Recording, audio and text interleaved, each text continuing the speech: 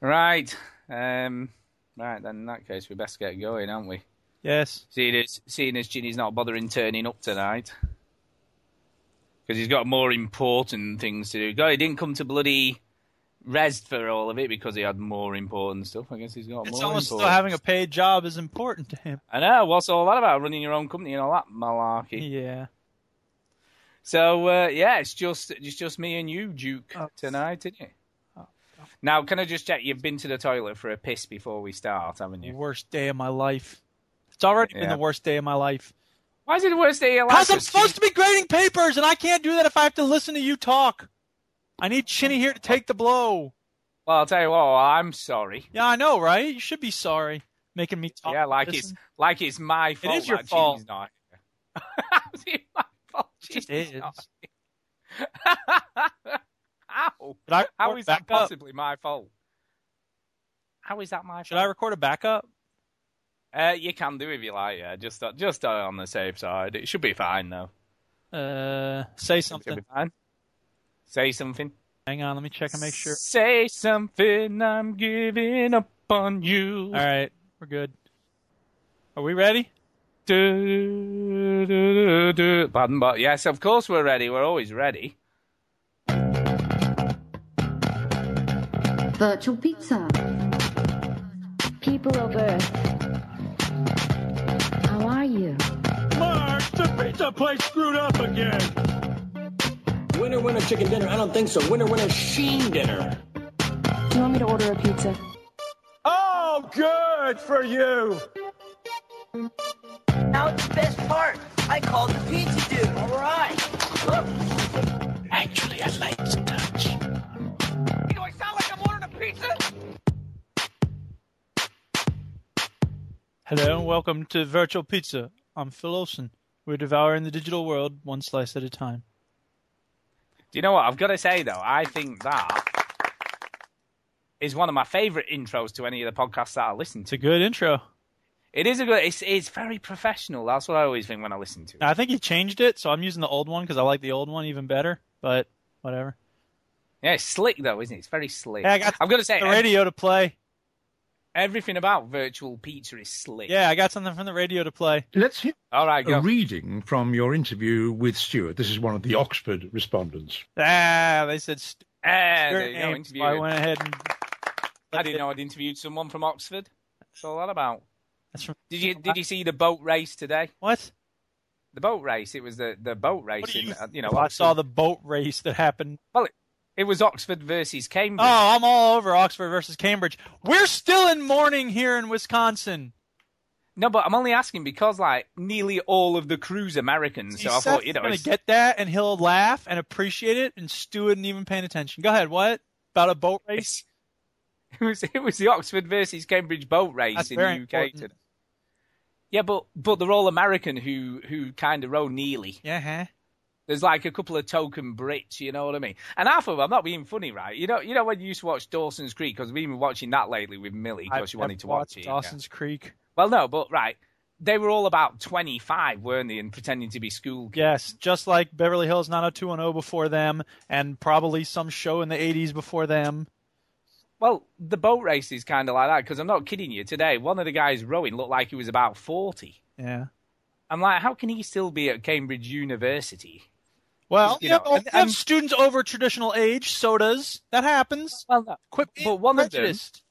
But one of them had been in the team since 1998. Well, how the hell can you be that long at university? Yeah. What the hell's he doing? I don't know anything about boat races. Why are you asking me? I don't know. You know what I know about? Grading papers. Attention, listeners. If it sounds like I'm not paying attention, it's because I'm grading these papers. I've got 700 papers left to grade before tomorrow afternoon, and I got a lot of papers to grade. Also, I hate you. But unfortunately, you're going to have to pay attention because, as we said earlier, Chinny's not here. So I'm going to have to what? Pay attention. Yeah, exactly. Very funny. Chinny's not here. And what a loser. I know. And as in the past where, he's kind of joined us a bit into the show. Not today. That kind of isn't happening either because he's apparently filming. Get interrupted by stupid sound effects. He's got more important stuff to do. I got a job. Here's your job. Yeah, he sacrificed his position on the Overseas Connection. He might sacrifice his position on this sucker. I know, it's making me wonder. What a loser. It's making me wonder, man. I'm worrying a bit. This guy's an idiot. Anyway, I never mentioned, but it is show 221. That's where we're up. See, this is what chaffed my chops, because 220 was without me. But It was. But my classroom in the old high school was room 220. And now that I'm at the new high school, I'm on the 3rd floor. Guess what room I'm in? What room are you in? 3220. My goodness. It's got to be something. That means something, surely. Number 220 is like my number. And I was not here for episode 220. What's up with that? I know, but do you know what? Ginny was only just here as well, to be fair. What do you mean he was only just here? Well, to be fair, he only made it to like 3 hours of res. He was on the podcast. Well, he was on the podcast. He played a lot of games. He said there wasn't that many games to play anyway. Yeah, no, there was, but not many mainstream games. Well, you know how much he likes non-mainstream games. I know. But Broforce was very good. It sounds pretty good. It was good. It's very good. And I'd also like to go ahead and shout out the people who made that awesome video. I know, yeah. The Indian waiter and the disabled Parkinson. Yeah, we didn't know any of those people. Bongo was just getting a bit excited. Yeah, I recognize Chris because he said, "Hi, I'm Chris." I obviously know John Mouse. I don't know if I recognize anybody else in that video. I know, and do you know what? I've just realized. Who else was it that I would know? I've just realized I had a very special message for you, and I've not taken it off my device.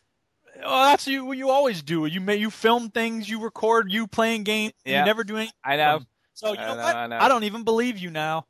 I don't think you made any videos on your device. You'll have to wait till next week. Yeah, next week you'll make it happen. No, you'll get it next week. Don't worry.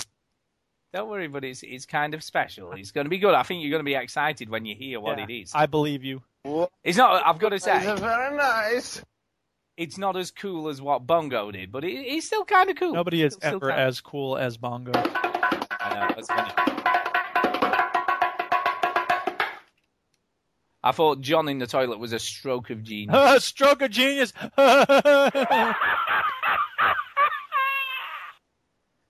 So anyway, how have you been? Have you had a good week? I've had a busy week, as you know, if you listen to the Didactic Singcast. Because I've listened to some of it, not all of it. Well, it's awesome, all of it. But it was spring break, so it was great, and I did take some time to relax. But it was also very busy because I had the meeting with the representative of Congress. I had the presentation I had to give in that class. I worked on the primer video. I recorded a Singcast. I did the Skyrim episode. And now I've been grading papers for the last 4 days straight. So, yes, it's been nice, but it's also been kind of hectic. I need a break from my break. Ha! Well, I've got to say, the Skyrim episode, I've listened to nearly all of that. But it's got spoilers. Well, I don't care. Who cares about the story in Skyrim, really? Yeah. Nobody gives a shit about that. Why would you give a shit about the story in Skyrim? It's about as flimsy as a paper bag, isn't it, really? It's not as good That's as the been story dipped in water. Premonition. Oh, get away with you. There's way more of a story in Deadly Premonition than bloody Skyrim would ever love to have in it. It's not a good. It's a good story. There are good stories in Skyrim. It might be a dumb game, but it's a good story. Whatever. You don't even know anyway. Right, I don't know. Let's move on. But I have set something new up on the Facebook page, which kind of hasn't worked so far. I was hoping we'd have at least one. You're not going to instantly get everybody to do what you want. I know, but I thought at least one person would do one. One person did do one. Well, they did, but it was you. Play it. Go on and play it. I haven't got it. I'll have it. What are you talking about? I've emailed the link to you. Oh, sweet. Hang on a second, everybody. Let me pull it up on the old email. Do you have a look at your email? Early. I guess it's time for email already.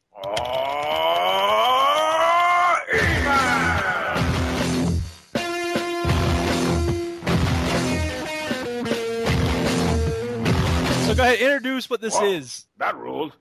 So basically, I found a add-on that I'd heard about from somewhere else called SpeakPipe. Ooh. And basically what it allows you to do, and I've actually got a widget that you can put on the website as well, so I'll try and sort that out after. Yeah, SpeakPipe. So basically, it's just a way of leaving voicemails, and you can do it either via the Facebook page, or you can do it via your tablet or your phone, and pretty much from any device. Now, difference is, if it's on your tablet or your phone, you have to download the app first. So there's here's an the message that I left on Facebook for veteran gamers. Yeah, let's have a listen. Hey, how do you say there, jerky? This is Duke talking on the Facebook. And how do you say, yeah, huh? Brilliant. So you awesome.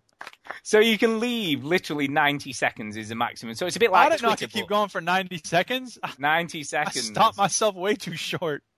90 seconds in speaking time.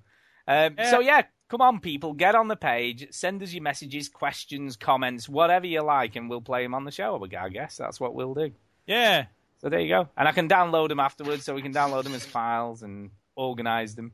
We could do so yeah, get on the SpeakPipe. Give us your views. SpeakPipe, man. Good stuff. It up. And it's right at the top of the page next to photos, so you can't miss it. Speaking to the pipe, Beetle Boop. Speaking to the pipe. I am a robot. So yeah, I've been meaning to set it up for a few weeks, and I keep forgetting about it. And then today I thought, I'm going to set it up. because we have all these awesome results now. Like this. I know, exactly. Today. Hey, how do you say there, jerky? Brilliant. Great sound. That soothes people. I hope someone's going to sleep trying to listen to this. I'll tell you, well, so far, all we've done is argue with each other. No, we haven't. What are you talking about? We've been doing a lot of we have. podcasting. Just bloody arguing with me all the time. Anyway, I was a bit excited today. Why is that? Because I've kind of purchased my birthday present My today. favorite time. It's story time. That's right. Yes, I've purchased my birthday present today. Why did but you I'm not not just a birthday present? I thought other people were supposed to get you presents. I know, I always do this. I buy my own and I give it to her. Here's what I want for my birthday. Here you go. And then I give it to her to wrap.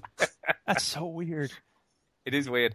But no, it was because I wanted some new roller skates. So you couldn't even say, like, how about get me some new roller skates? You don't trust your wife to do that. Well, as if she could get me what I want. She's no idea about roller skates. I'd end up with some of those you strap to the bottoms of your shoes and it's got like a wing nut to make them bigger or smaller. I'd love to talk to your wife about them.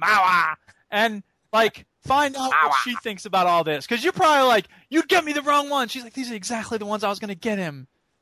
You're just a control freak, that's all. No, she wouldn't, because the ones I've got are a limited edition skate. Ooh, limited edition. They are. So basically, they're a Supreme Turbo Bravo. What? Right, Turbo? What? Turbo roller skates? It's 4 wheels on the bottom of a shoe. How sophisticated do you need to get? Oh, these are sophisticated, but they're a direct copy of a Bauer Turbo Bravo from back in the 80s. So they're a sort of limited edition. Turbo high-tech roller skates. They're a limited edition blue and grey. So they're a limited edition colour. So they're cool. They're very cool. Retro, vintage, high-tech roller skates. Exactly. And I bought some wheels to go with them. Man. I got some cooler wave wheels and some ABEC 9 bearings. I mean, don't get me wrong. I spend money on weird things too, I suppose. I bought a 600-page... Why is a pair of roller skates weird? It's not weird that you get roller skates. It's weird that you pay extra for vintage, high-tech, retro, limited edition roller skates. Yeah, but they're cool, though. They're cool. I'm not denying that because I haven't seen them, so I don't know, but they're probably not. Although I did show my wife and she said they're a bit girly. Ah! I was like, what do you mean the girly? Man, you can buck the patriarchy, man. There's no such thing as girly or masculine roller skates. It's just roller skates. Exactly. In fact, right, I'll tell you what, right? I'm going to show you. Hang on a second. I do have a question about it, though. Go on. When you buy these roller skates, do they come with a matching purse? No, they don't. But you know what's even weirder, though? They don't even come with wheels, so I've got to buy the wheels separately. Uh-huh. So I'll show. Wait. Say that again. Wait. I've got to buy the wheels separately. They don't even come with the wheels? Are you kidding me? Nope. Right, I'll tell you what. Right. You said, oh, if you bought a car without an engine, you'd get mad. Yeah, but you get to choose your own wheels. Oh, for God's sake. Right, well, what I'm going to show you here, right? To be here. I can't concentrate on grading papers and expressing my utter disbelief at the degree to which... Are you sending me a picture of these roller skates? Well, no. This is a picture of the original ones. So this is what they're based on. Okay, so they're the original ones. Okay. Okay, listeners, since you can't see what I'm seeing, I will describe it to you. It's okay. Imagine some roller skates, and that's what I'm looking at. Yeah, but what They're they look just like? roller skates. They're blue and white. No, they're blue and grey with Oh, white wheels. God, are you kidding me? You're gonna Right, no, but these blue and white and blue and gray. but these are the new they're versions, so gonna- these are the ones Right. I'm getting. On a So scale these of 1 to 10, how different do you expect they're going to be, listeners? Well, the whole point is that they hopefully look nearly the same. They're a lighter blue. It's a that's lighter the blue. That's exactly what I was about to say. And, So there you and go. do I even want to know how much these cost? They were quite expensive. Give me a ballpark. If it was in dollars, just for the skate conversion in my head. I know, just for the boot alone, without any wheels on, they're about $140, I guess. You ever see the movie Last Boy Scout? Yeah. You remember that part where Keenan Ivory Wayans is talking to Bruce Willis about his pants, and he's like, "These are $200 pants," and Bruce Willis goes, "Seriously, $200? They don't have like a TV in them or something?" No, but they're cool, man. That's they're what cool. I'm thinking about your roller skates. So wheels.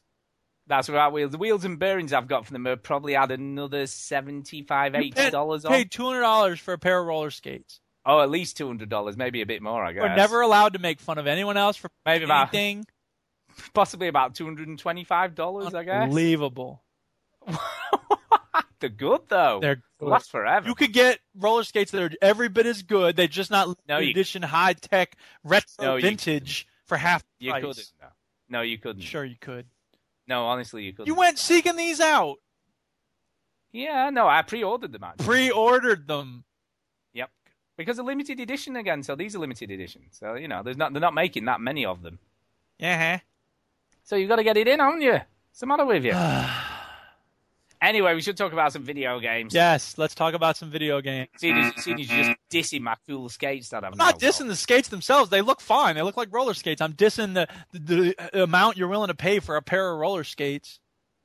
That's fairly... Anyway. Playing.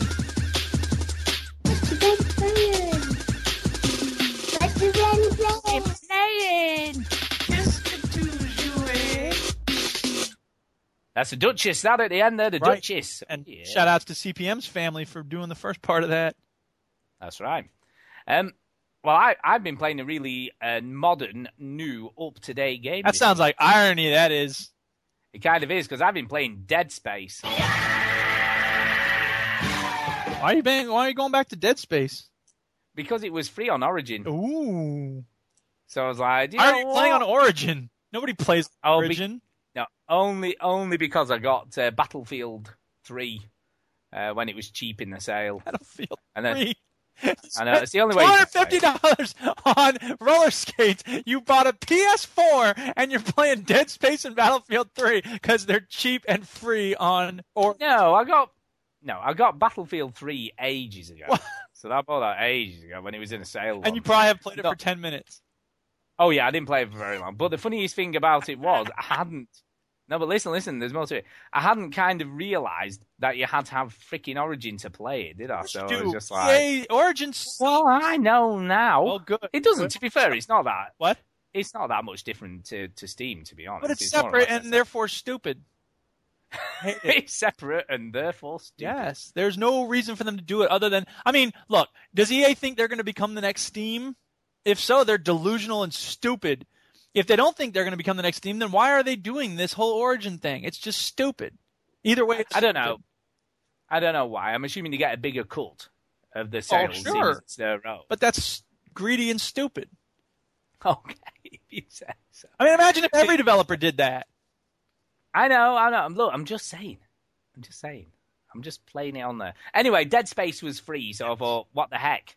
Might as well get it. FRE free, no charge. Exactly, and I've got to say, do you know what? That game still is very good. Well, of course, it's a good game. Good games don't become Still not good. good games over time. Yeah, I know, but time has passed since this That's came true. out, so you're It expecting doesn't look it- as good as you'd like it to look. Do you know what's kind of interesting? You're right. Some bits do and some bits don't. What I've really noticed is that, the main difference between this and more modern games is a lot of the textures are really flat. Yeah. Well, Like when you're walking around the ship, it looks like someone's just painted them on. It's just a flat texture. You know, something that should stick out 3D wise. You know, if it's like a knob on a wall, or, you know, knob on a wall. Why knob on a wall. Dead Space. Exactly. But you know, like some sort of wall text. Yes, like a switch or a vent. It looks. Yeah, and they're kind of almost a bit pixely. Yes. You know, kind of almost a bit. So I was a bit like surprised at that. You know, but it still plays really well. And to be honest, I'm about sort of an hour and a half into it again. Yeah. And it's kind of gone really quick. And I got to the point where I was like, I had to stop myself from carrying on playing it. Really? Why'd you have to stop? Yeah. Because I wanted to get back into South Park. Uh-huh. I want to try and get that finished off. So yeah, I sort of put that to one side, you know, as much as I was enjoying it, and I think, but the funniest thing this is Stu's sense of responsibility and integrity. He's going to sacrifice what he wants to play for what he needs to play. I know, exactly. You, the listener. But the interesting thing about Dead Space is because obviously when I first played that, I obviously had no idea what was coming, and you know, all the ones that lie on the ground pretending to be dead when they're not really dead. Yeah. I kind of know what's coming now, so I'm just shooting the shit out of them before they even get a chance to stand up. Yeah. And I think that's a lot of the tension that you obviously got playing it the first time around is kind of dissipated now. But it's still kind of scary, you know. There's still been a couple of moments that have made me jump. Yeah. And it's still kind of gruesome as well, you know. I've still been quite shocked at how gruesome that game was. Gruesome game. It was. But yeah, I'm kind of enjoying it, you know, and I think I will probably go back and finish it again for a second time, because I've only ever played it once. Yeah. So I think it'd be kind of fun to play through it again. And I'm like I say, I'm fairly enjoying it. So I've been quite shocked at how much it... And like I say, it stands up pretty well. Much better than I thought it was going to do. All right. So that's all kind of good. This episode brought to you by Origin. I know, yeah. So I did go back to South Park, Stick of Truth, uh-huh. Which isn't on Origin or any of those sorts of things. You know, this is on Steam, the good gaming platform. On the Steam, baby. Yeah. Yeah, I'm still enjoying it. I've got to say, it keeps on throwing curveballs that I'm not expecting. Yeah. So that's kind of brilliant. Yeah. Because I was expecting to be fairly straightforward and fairly formulaic. Straightforward. I know. But I did. Stupidly, I thought it was going to be kind of straightforward and formulaic, but the story is sort of going in directions that I'm kind of not expecting. Yeah. Which is great, really, and I'll be honest, some of the stuff that's happened I was just never saw coming. So I think they've done just a phenomenal job of writing the story and writing the game in general, you know, and like I say, the voice acting is just better than any game you'll ever play. Yeah. You know, because it is just like watching an episode of South Park. I expect they made it in exactly the same way, so sure. Yeah, I'm sure that they did, but how often do you get a game where it is like an episode of a show or an episode? But when the show, to be fair, when the show is as cheap and quickly made as South Park, it's not hard to reach that same point.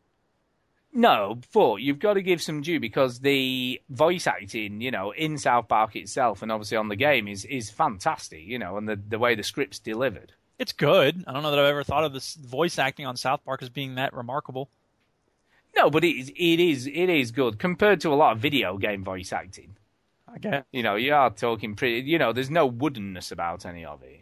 What? And the comedy timing, again, today, even playing it today, and I only played it for probably about an hour and a half, 2 hours. I sort of laughed out loud probably 3 or 4 times in that time. You know, whenever I think of South Park, I always think of the same scene. Come on, Tally. The guy said you had the security system in your memory banks. Hey, it's been a long time. You just have no long-term memory because you get high all the time. Don't preach to me, fatso. I can preach to you all I want because you're stupid. You're stupid. Yeah, you're a towel. You're a towel. Just let me get high. Dang it.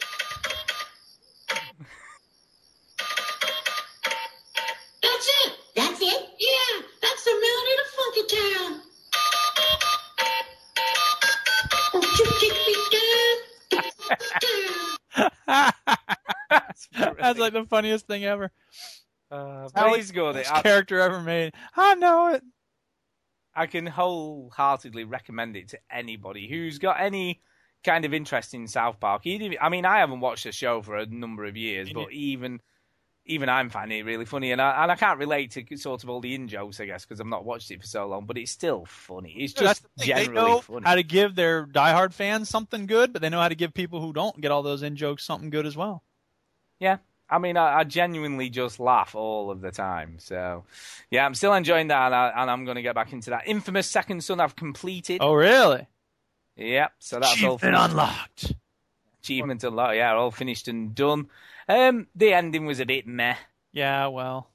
Honestly. And the other thing is, I didn't realise I was at the end. Uh-huh.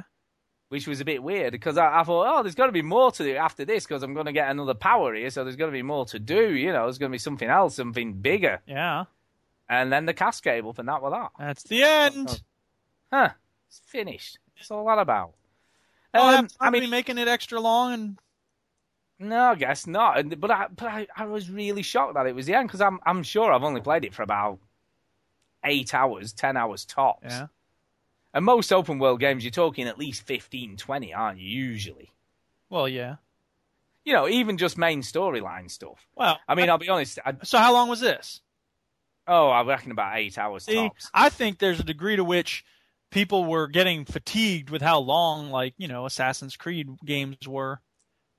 And no, I don't disagree with scaling them back, especially because you probably don't have that much story to fill 40 hours. No, I don't disagree with you, but I kind of thought that it just didn't feel like the end. Well, that's the thing. That's a separate thing, isn't it? Like the way they pace it and the way they present the final fight and whatever.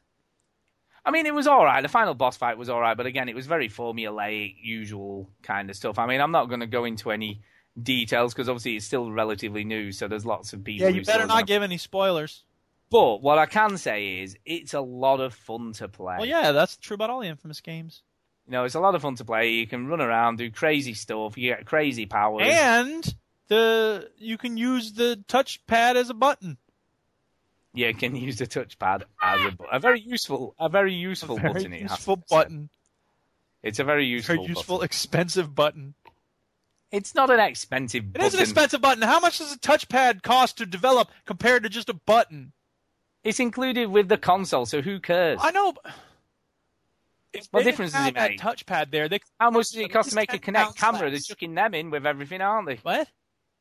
How much does it cost for a Kinect camera? They're chucking them in with all the Xbox. You're not going to get me to defend the Kinect camera. No, I know, but I'm just saying it just comes with the console. It's just as stupid as the touchpad. It comes with the console. Yeah, it works. And if they didn't have a Kinect camera, you charge $10 less at least for the Xbox One, and I might have one by now. I wouldn't, but I might. Look, I don't know. I don't care. I mean, on I can't on fight. On Assassin's Creed 4, you can use it for your map, and you can zoom in and out and navigate around it. That might be useful. See? Yeah, but the button is stupid. No, the button is actually a good idea. And besides, look, don't get me wrong. That sounds like kind of a nifty thing you can do with the map, but that's not something you couldn't do before with the thumbsticks. No, it isn't, but it's kind of quicker to access because you just press the big button. And the other thing is, you know what's really good about the button? You mean the touchpad? Yeah, because, no, there is a really good thing about it, right? And the fact is, the options button and the start button and all that are kind of tiny, aren't they? So you have to fiddle around sometimes, looking down at your control to work out where it is when you're playing in the middle of a game. Because you don't need them very often. Yes, you do, because the bloody menus and the back button is always your menus and your map and stuff like that. With this, you just press the big button. It's easy to find. You don't even have to faff, man. You know the big buttons where you press. You're such an elderly gamer. It's big! You don't have to search for it. It's a big button, man. Like you got one of those phones with the enormous numbers on it. Boop, beep, boop. I can call my granddaughter! So, yes, Infamous Second Son, right? If you've got a PS4, you've no reason kind of not to. Well, yeah, that's definitely true. Give it a whirl. Because it looks great. It plays great. Yeah. And the story's a bit throwaway. Are the characters decent? Are there any little small... They're all right. Infamous 2 had was that little... The problem I've got is that it just, isn't a patch on some of the other great story-driven games. I mean, you cannot, in any way, shape, or form, compare this to The Last of Us, because you just cannot. Well, of course not. It isn't, because it's just about the fun, blowing stuff up in a fun way. I mean, I'll be honest, there was an extra sort of, once you finish the game, you can go back in and carry on playing. Yeah, there's no point. But, yeah, all the side missions were really repetitive, and I only did a couple of those, and I was like, I can't be able to do any of these. So I did very, very few of the side missions. Almost none, really. See, I'm compelled. I don't have a choice about it. Like, I got it. Of course you do, you just don't do them. I just didn't do that it. choice, especially if it's like, oh, my kid's been kidnapped. Like, I'm like, dude, this is a moral imperative. Yeah, but they're not. They're all kind of the same side mission, like disable the cameras and all that kind of stuff. Yeah. I don't know. Anyway, I took it. I went into the smelly shop again to CEX with it. Yeah. To take it back, I paid £47 new, Right. and I got £35 back in cash. That at all? For it. That's pretty bloody good, isn't It it? is. And what I've only lost 12. cash? Yeah, they pay cash or they do store credit, but I thought. It? Well, I put it towards my skates. I goes, no, I didn't. I haven't actually done anything with it. I've just sort of put it back into my kitty. My nipples. I've put it into my spending money pot. Ah. So ready for my next game for the PS4 whenever that comes out. Yeah. So anyway, so yes, I've been playing. Sorry. Is there anything on the horizon for the PS4? Like, what's the next one you're looking forward to? Do you know, I'm not really sure. Like, Watch Dogs. Not on that, is it? Yeah, Watch Dogs is coming out. Obviously, the new Metal Gear Solid game I might give a whirl. Yeah. You know, I might give that a whirl when that comes out. Yeah. But I don't know. I'm not totally convinced with that. Oh no. The Evil Within I'm looking forward to, but that's not like PS4 only. What's Evil Within? It's kind of like the new game from the Resident Evil creators. Ah, I see. The original Resident Evil. I gotcha. So that looks kind of cool, but, you know, no, there's a lot, I've got to say, there is a lot of sort of survival horror games coming out in the next year. That's the thing. They're like, it is the next step. It's the next big thing. I've also been playing Octodad with Millie again. Oh, yeah. Yeah, that sounds like a thing you ought to make a video of and upload it. I know. I have done some of those, actually. So you say. I know, yeah. But we haven't quite got to the end, but I don't think we're very far from the end. Yeah. So I think we're near the end of the game. But it's been fun. You know, a lot of people complain there's a bit where you're on a ship, and it is difficult. It's not the easiest thing to navigate around, and you have to sort of not be spotted, but it gives you a lot of leeway. Well, it better. I mean, you don't have any dexterity. You really have to screw it up to sort of fail. And we did fail probably 2 or 3 times, but it wasn't like significant enough to really piss me off. Yeah. Do you know what I mean? It was fine. Yeah. So Octodad, I've got to say, the fun in that game is playing with someone else. Well, I think playing on your own probably isn't that fun, but when you're playing, you're just laughing at each other, you know, the crazy stuff that's going on screen. And when you're trying to get the leg in the right place and it's just waving backwards and forwards aimlessly on the screen, you know, trying to get it where you need it to go. That's what she said. So yeah, I definitely recommend Octodad especially if you've got kids, because I think kids will think it's very funny. Yeah, South Park we talked about. Monument Valley, I've got to talk about this. What? It's the number 1 game on the iPhone or iTunes store at the moment, you know, for the App Store. Yeah, huh? And it is truly great. What kind really of game is great. It? It's a 3D puzzle game in the vein of an Escher painting. Oh, I heard you talk about. Did you talk about this? No, it's similar but slightly different. This is a sort of. It's got very much a look of sort of Super Brothers Sword and Sorcery type stuff, or Fez. Yeah. It's kind of like a 3, but you would really like it, Duke, because you've got to manipulate the scene to put the paths in the right place, but they're all look like they shouldn't meet, but they do and stuff like that. I see. So there's like switches, levers, stuff you can turn around. Yeah. One of the levels you have to turn your device upside down to complete it. So it messes a lot with gravity as well, because you can walk underneath stuff, on the side of stuff, on the top of it. And, you know, it's just good. Very good. And I'll be honest, Millie started it and finished it today. She started playing it yesterday morning. She actually finished it today. Yeah. And all I heard her say every time she started a new level was like, oh, my God, how cool is that? Yeah. And she must have said that phrase about 4 or 5 times. Dude. It's really, really good, Duke. I think you would really like it. But it is sort of a fairly costly game for a game on the iPhone. How much? In dollars, I would imagine it's about $4. Oh my God, are you having a laugh? $4. But well worth. You know what though? It's well worth every penny. There's no adverts. There's no in-game purchase. I'll never know because I ain't spending no $4 on no iPhone app. Why? Because I don't play games on my iPod Touch. I bought Duet and I played that for like 20 minutes and that's it. Look, break the habit of a lifetime and give it a whirl. It's Sorry, very, say it again? very good. Break the habit. Have a go. No, I want to save my money and use it for stuff I will play. I guess. And then the final thing I've been playing is Goat Simulator. Yeah, I picked this up on day one, and I did kind of a cool, clever thing because the pound's strong against the dollar at the moment. I bought it directly off their website in dollars, and it only cost me £4.80. And instead normally of it costs how much? £4.80 it cost me. Yeah, but how much does it Instead of- normally cost? $6.99. So you saved £2.20? Pounds something. Yeah, it's pretty good though. It's better than smacking mouth. Chad Wooden wipes his ass With £2.20. Exactly. And how long did it take you to do all of that? Oh no longer than it would take. You just get a Steam code exactly the same. Yeah, I know, but then you have to set up an American account? No, I just bought it on PayPal. Uh-huh. And I just did a conversion of how much it was in pounds from dollars. Gotcha. So now what I do, if you can buy it direct from the website in dollars through PayPal, I just do that all the time now. I see. Because at the moment you get a really good conversion rate. Well, all right. You're well gaming the markets.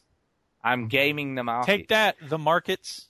But Goat Simulator, I have filmed this as well, but the audio isn't great, so I'm going to have another go at No, it. you haven't. You just keep saying you filmed stuff. You don't actually film anything. I have filmed it. It's basically, have you ever played Pain Have you ever played Pain on PS3? No, but I heard about it.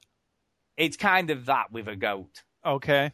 Is it really exactly worth what £5? Yes, for a grid. I want to see Millie playing it because I think she'll laugh a lot playing it. But there are some interesting things you can do with the controls. So there's a number of controls. There's obviously normal stuff, forward, backwards, and upside, left, right, that sort of kind of controls. That's just moving around. Let me cover it. Right. You can jump, you can headbutt, and you can flip. We're using the right mouse button. Okay. But then there's some kind of other controls. I'm trying to remember what they all do now because E does something as well. Oh, you can bar like a goat as well. So if you press the number 1 key, he goes, and his tongue's out and stuff. Oh yeah, the E key, you can stick things with your tongue and sort of pull them towards yourself. Okay. So you can sort of flick out your tongue like a big sticky. It's like, remember flour? Well, it's like that with a goat. It is. So, but the aim of the game is just to score as many points as you can by blowing and destroying as much shit as possible. Yes. So you do get points and you get multipliers and you get the funniest thing I actually stopped filming it and a car hit me and it hit me that far that I ended up in the back of this tunnel and it just went miles and I was sideways on and the goat was just flying for miles. But it just does crazy physics stuff, so it's all crazy physics, and there's trampolines, and you get sort of awards for doing crazy stuff. It sounds like it would be fun for about an hour for me. It kind of is. Instantly get bored. But again, I guess it's one of those games. If you were a bit drunk, yeah, it would be very funny because it's just like crazy shit just happens. And if you headbutt like a car, it explodes. I think I was talking to Fumu, and I said because he was playing it, and I was like, "Hey, is it good?" And he goes, "Yeah, it's kind of fun. Like it was gifted to him." He's like, "It's definitely not worth $10." No, and that's why I'm glad I only got it. I got it for £4. It wasn't too terrible. Yeah, or just over £4. It kind of makes it more palatable at that price, but it is funny though. Yeah, and it climbs up ladders and everything, right? But the funny is when it climbs a ladder, it only uses its front legs, and its head ends up sticking out at the side at some weird angle. Yeah. And its head stretches, its neck stretches to go round stuff. It just looks weird, like it's in some really bad way. That sounds pretty weird. It is pretty weird, but I got for instance, right, I blew up the sort of petrol station or gas station in America. So I blew up all the gas pumps or petrol pumps, as we'd say, and everything, right? And then I got the Michael Bay Award because obviously everything exploded in spectacular fashion. Sweet. But what was funny, right, there was a dude, so I blew up the whole petrol station and I went back in to have a look at the carnage I'd created, and there's just some guy still stood there next to his car like he's filling it up with nothing wrong with him. I'm like, what's all that about? And then some of the voice sound bites that they do are so funny. It's just stuff like, I want my mummy. So when you headbutt someone in a really severe way, you just want their mum. And I managed to set this guy on fire. So there's this guy burning, sort of floating in some weird way in a corner. Yeah. So it's just weird, and it's just sort of kind of glitchy on purpose, I think. I think it's sort of just glitchy on purpose. But it's just funny. It's just funny. And there's like a sort of paraglider sort of floating around the place. So I think you can kind of try and hit him out of the sky. So I'm going to try and attempt to do that at some point. I see. But it's good fun, so I can recommend it for a grin if you kind of got it at a discounted rate, maybe. So wait for it to show up in a bundle. Yeah, wait for it to show up in a bundle is definitely the way to buy it. I mean, what's kind of funny, though, all the critics have taken it, they've like reviewed it like a serious game. Well, how are you supposed to review it? Well, it's not a serious game at all, is it? But they're giving it like, a serious review. Well, I guess, but some of them are giving it like 4 out of 10. There's no mission structure and all this. I'm like, well, it's not that kind of game, really, is it? It's just a sandbox, blow stuff up That's game. The thing is, I think we're entering into a phase where, like, how the hell are people supposed to review Rust, for instance? Yeah, I mean, again, because would you give that a higher score, even though there's no, you don't even score points in that game. At least you get points in Goat Simulator. Wait. Are you saying? And I'm not saying that Goat Simulator is better than Rust, but I mean, if you're just doing it purely on a review basis. Well, okay. Just watch what you say, because everything you're saying about Rust right now, we could easily turn it around and talk about Proteus. Oh, I absolutely agree. That's what I mean. But I'm just saying, if you were trying to review a game in a traditional sense... Well, that's what I'm saying, is that the traditional methods of reviewing games may need some adjustment in the light of new forms of gaming that don't have the same basic structures as we are. I absolutely agree. Because you can't review Rust in the same way as you'd review Skyrim or you'd review The Last of Us. Of course not. And the same can be I said for Ghost. Play The Last of Us in order to review that, but I ain't playing that. Yeah. I saw you cool April Fools trying to funny. into the fact you had played. Gotcha. Do you know what's kind of funny though? Reading your gobbledygook post. Yeah. Some of it could kind of ring true. It could. That's the thing. If you're really good at bullshitting, which I am, then you can make it sound real. But you can't bullshit a bullshitter. Sure you can. There you go. Yeah. And that's kind of it for me. So that's what I've been playing. What about you, Duke? Yeah, hang on one second. Let me finish putting this grade on this paper. Good job. Proofread carefully. Oh, thanks. I'll bear that in mind. Not you. Time. I'm writing my student. I gotta put. Oh, not me. What do you mean, not me? Do you not want me to know? I'm not talking to you. I'm talking to my student that I'm grading her paper on. All right. Okay. Put the score in. Okay, now I can give you my undivided attention. Hey, I think we have a special guest. Hello? God, are you on the train? Where the hell are you? I'm driving. Why are you talking on the phone and driving? You're going to have a horrible accident. I've got to... Hang on, if there's any police officers listening, I have a hands-free kit on. I am driving back from London. I have 8% on my phone, so if I cut off, that's it. That's the end of me. I've got no phone for the rest of the journey. Oh, my goodness. Oh, my God. I am live from the M25. Oh, my God, Chinny, watch out! No, we've been filming the National Apprentice Challenge 2014. It ran really late. Oh, God, was that? Oh, my God, look out, Chinny! I'm sorry I can't be there. This could cut off at any moment. So whatever you want to ask me, whatever you want to take the piss out of me, tell me now. Go. You suck. We hate you. Yeah, Duke hates you. Quiet, Chinny. Shut up. Do you know why he hates? Why?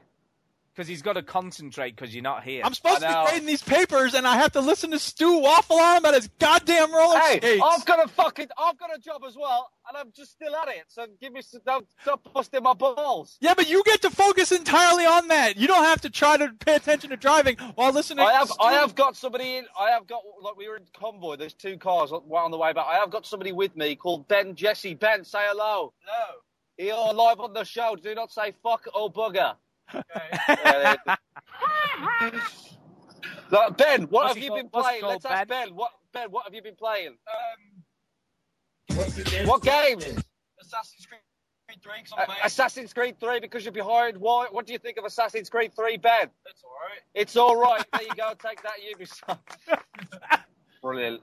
Awesome. Brilliant. Yes. Fantastic. How are you guys? Hey, Chinny. We're all right. We're all right. I've finished Batman Origins. Yes.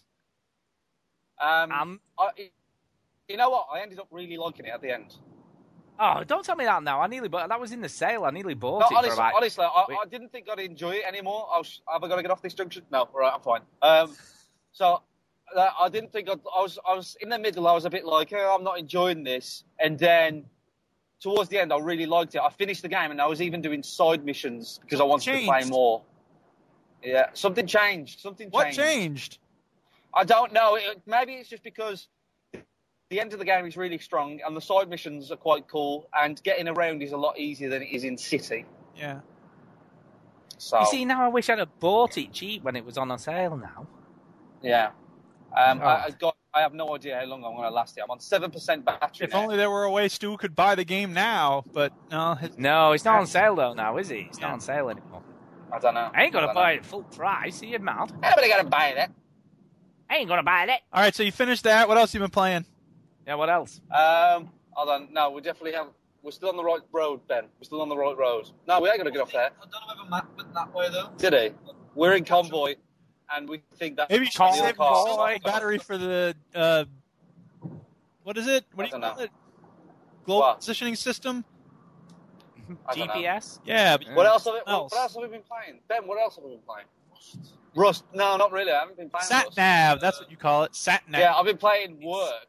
We have to film the National Apprentice Challenge where the winners get a prize to go to Richard Branson's house and £5,000. Should throw water on. Yeah. So give us a spoiler. What did the winners have to do? What did they have to do? Everybody had to come up with a pitch. We did this. The semi-final was in Birmingham, and everybody had to come up with I forgot now some stuff. No, they had to sell stuff. You know, on The Apprentice where they give them tat, and then they have to sell it on the high street. So they sold all this tat on the high street and tried to make as much profit as they could. The winners of that got through to London, and then we filmed them at London, and they had to make a promotional video. So we had to film ourselves making a film with them. So it was like Inception, but filming. And then me and Ben here, the other two in the other car, had to film it all. Me and Ben had to edit the clips today. We were on such a tight deadline, but we did it. Because we're Inception. There you go. That's it. Awesome. So now I'm sorry I can't be there, but we was like 2 hours behind, wasn't we, or something, Ben? So yeah, we went really late. Now that you've finished filming everything, you know, like in the video game, are you going to let Ben go then? Do you need him anymore? No, after this, well, Ben doesn't know, but I'm going to kill Ben and put him in the trunk. No. Ah, there you go. And then he's dead to me. I just wondered if you're going to sack him off now. You don't need him anymore. You're going to suck him off? What? No, sack him off. Sack, not suck. You might like that. Who knows? Yeah. Has he gone? Are you still there, Chinny? Chinny? I think he's gone. Chinny! Oh. Maybe he can't talk because he's sucking Ben off. Who knows? Maybe that's what's happening. Well, thank you, Chinny, if you can still hear us, for joining us for that quick 5 minutes. Yes, that was fun. Special guest appearance by Chinny. Special guest appearance. That's right. I think he's still on the line, though, isn't he? Oh, no, he has gone. He has gone. Yeah, he's actually gone. Yeah. So what have you been up to? Then? Right, back to me. Back to you. I played a little bit of Rust, but I must say I think the thrill's kind of wearing off because there's, I wrote the thing about end states in games, and I think that, more than anything, it's not. Here's the thing, look, because Skyrim is like the perfect example of a game that has an end state, but it's miles away. So when you start a new game, you could do, if I play a game and I play for 50 hours, I could start a new character and play an entirely different 50 hours, and it would be every bit as fun, right? But when you play Rust, you're probably going to be playing the same 10 hours when you first start. So it's, at least the first 2 hours are going to be pretty much the same. So I think that it's not necessarily about having a lot of content necessarily, but there's got to be a purpose. And so when I started out the first few times, I'd had ideas for towers or, like I wanted to get settled in this place or that place. And once you get settled, like, okay, on the PvP server, I was playing with Epic Scotsman and Fumu, and they were doing this thing where they would cage other players. Like they would bring them into the house and then just close all the doors and they'd be trapped in this little room. And I mean, that was funny when they did it, but you can't do that for very long. You know what I mean? Like that kind of wears off quickly. So I don't know. I'm still interested in the game, but I think I need a content update for it to really be interesting. So yeah, I mean, I did think about the other day what would be kind of a cool thing to do would be actually do a tour of the island and set up base camps all the way around it so that you can easily go from one place to another and then still have someone to, somewhere to put your head down. Take a sleeping bag with you and then you can sort of, build sort of camps, if you will, extensions of your main camp outwards from where we're based at. You could do that. It's just, I don't know. I feel like the lack of PvE stuff and the fact that stuff gets wiped so quickly, I'm just losing a little bit of my excitement for that game, but whatever. I think it would improve if they started adding stuff like seasons. Well, so you had sort of, weather conditions to deal with. Right. And all that kind of, maybe even if you start adding stuff in like, tsunamis or, stuff that'll change the landscape, earthquakes. Yeah, that could be interesting, I guess. I don't know.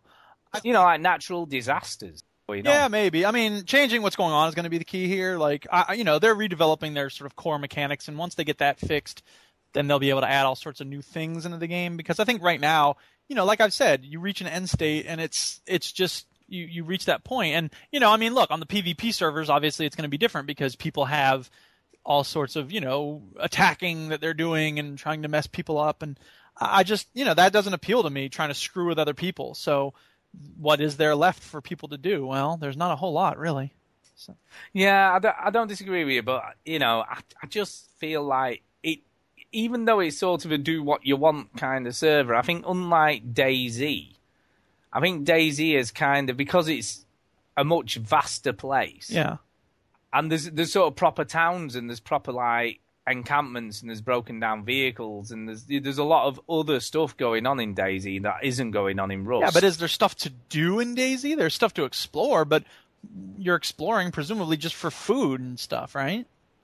Yeah, maybe, but I think that also there's a lot of different types of landscape in DayZ. I guess. I just feel like, for me, the stuff it's not necessarily about what you can see and move through, it's about what you can do. And the thing that really appealed to me about Rust is that it had other things to do besides hunt for food and get murdered. You know what I mean? So that, I think, is great about Rust. And, after I wrote that end state thing where I was like, I need a break from Rust, I said I lied because I went in and played for half an hour with Defoe. And, from time to time I will jump in and it is still cool. Like, there's something about the core mechanic that's very appealing, but it's also, it's an unfinished game and they need to do more work in making the world more engaging, I think. So. I think you're right, but I also think, like the friend of mine who plays DayZ extensively and does a lot of stuff in it, not necessarily on the newer version, but on the original mod version. Yeah.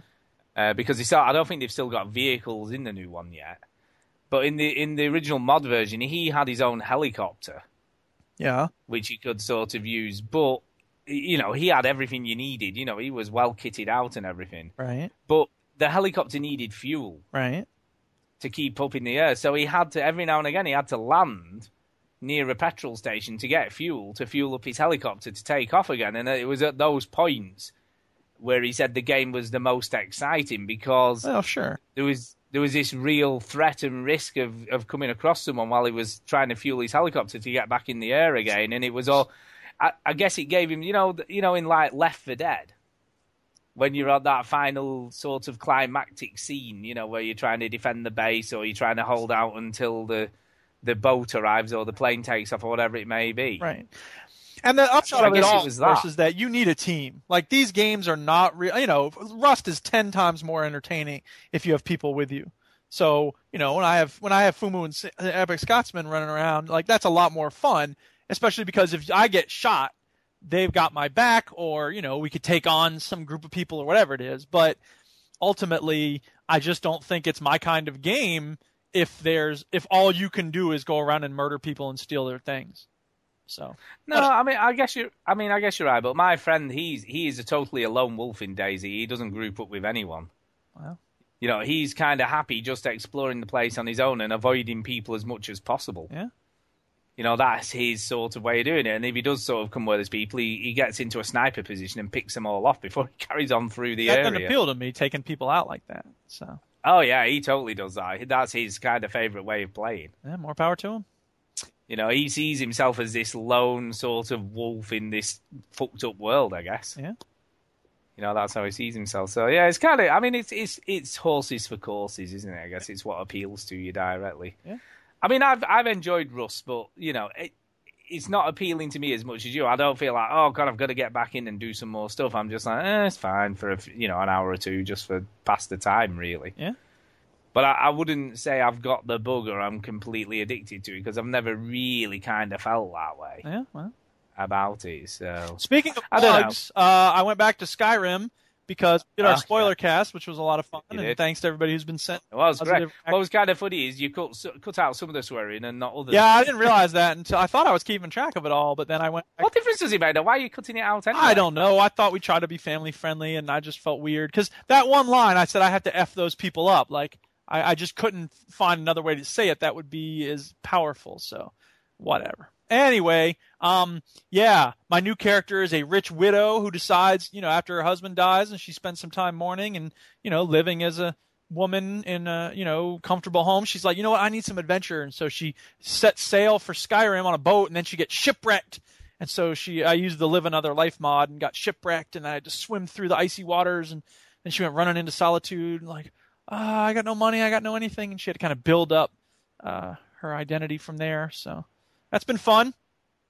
But the big game I've been playing more than any other is Starbound. That game. Oh, you're still into that then? Yes.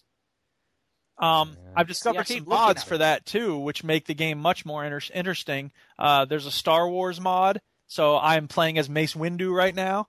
He looks exactly like him. He's got the bald head. I got a purple lightsaber. You have to get a Star Wars mod for the clothing, and then there's a lightsaber mod that's separate. You get the Ancient Forge, and you can make your own lightsabers, which are very cool. And then you really are a PC elitist now, aren't you? Yep. Bloody mods and all that crazy stuff. True.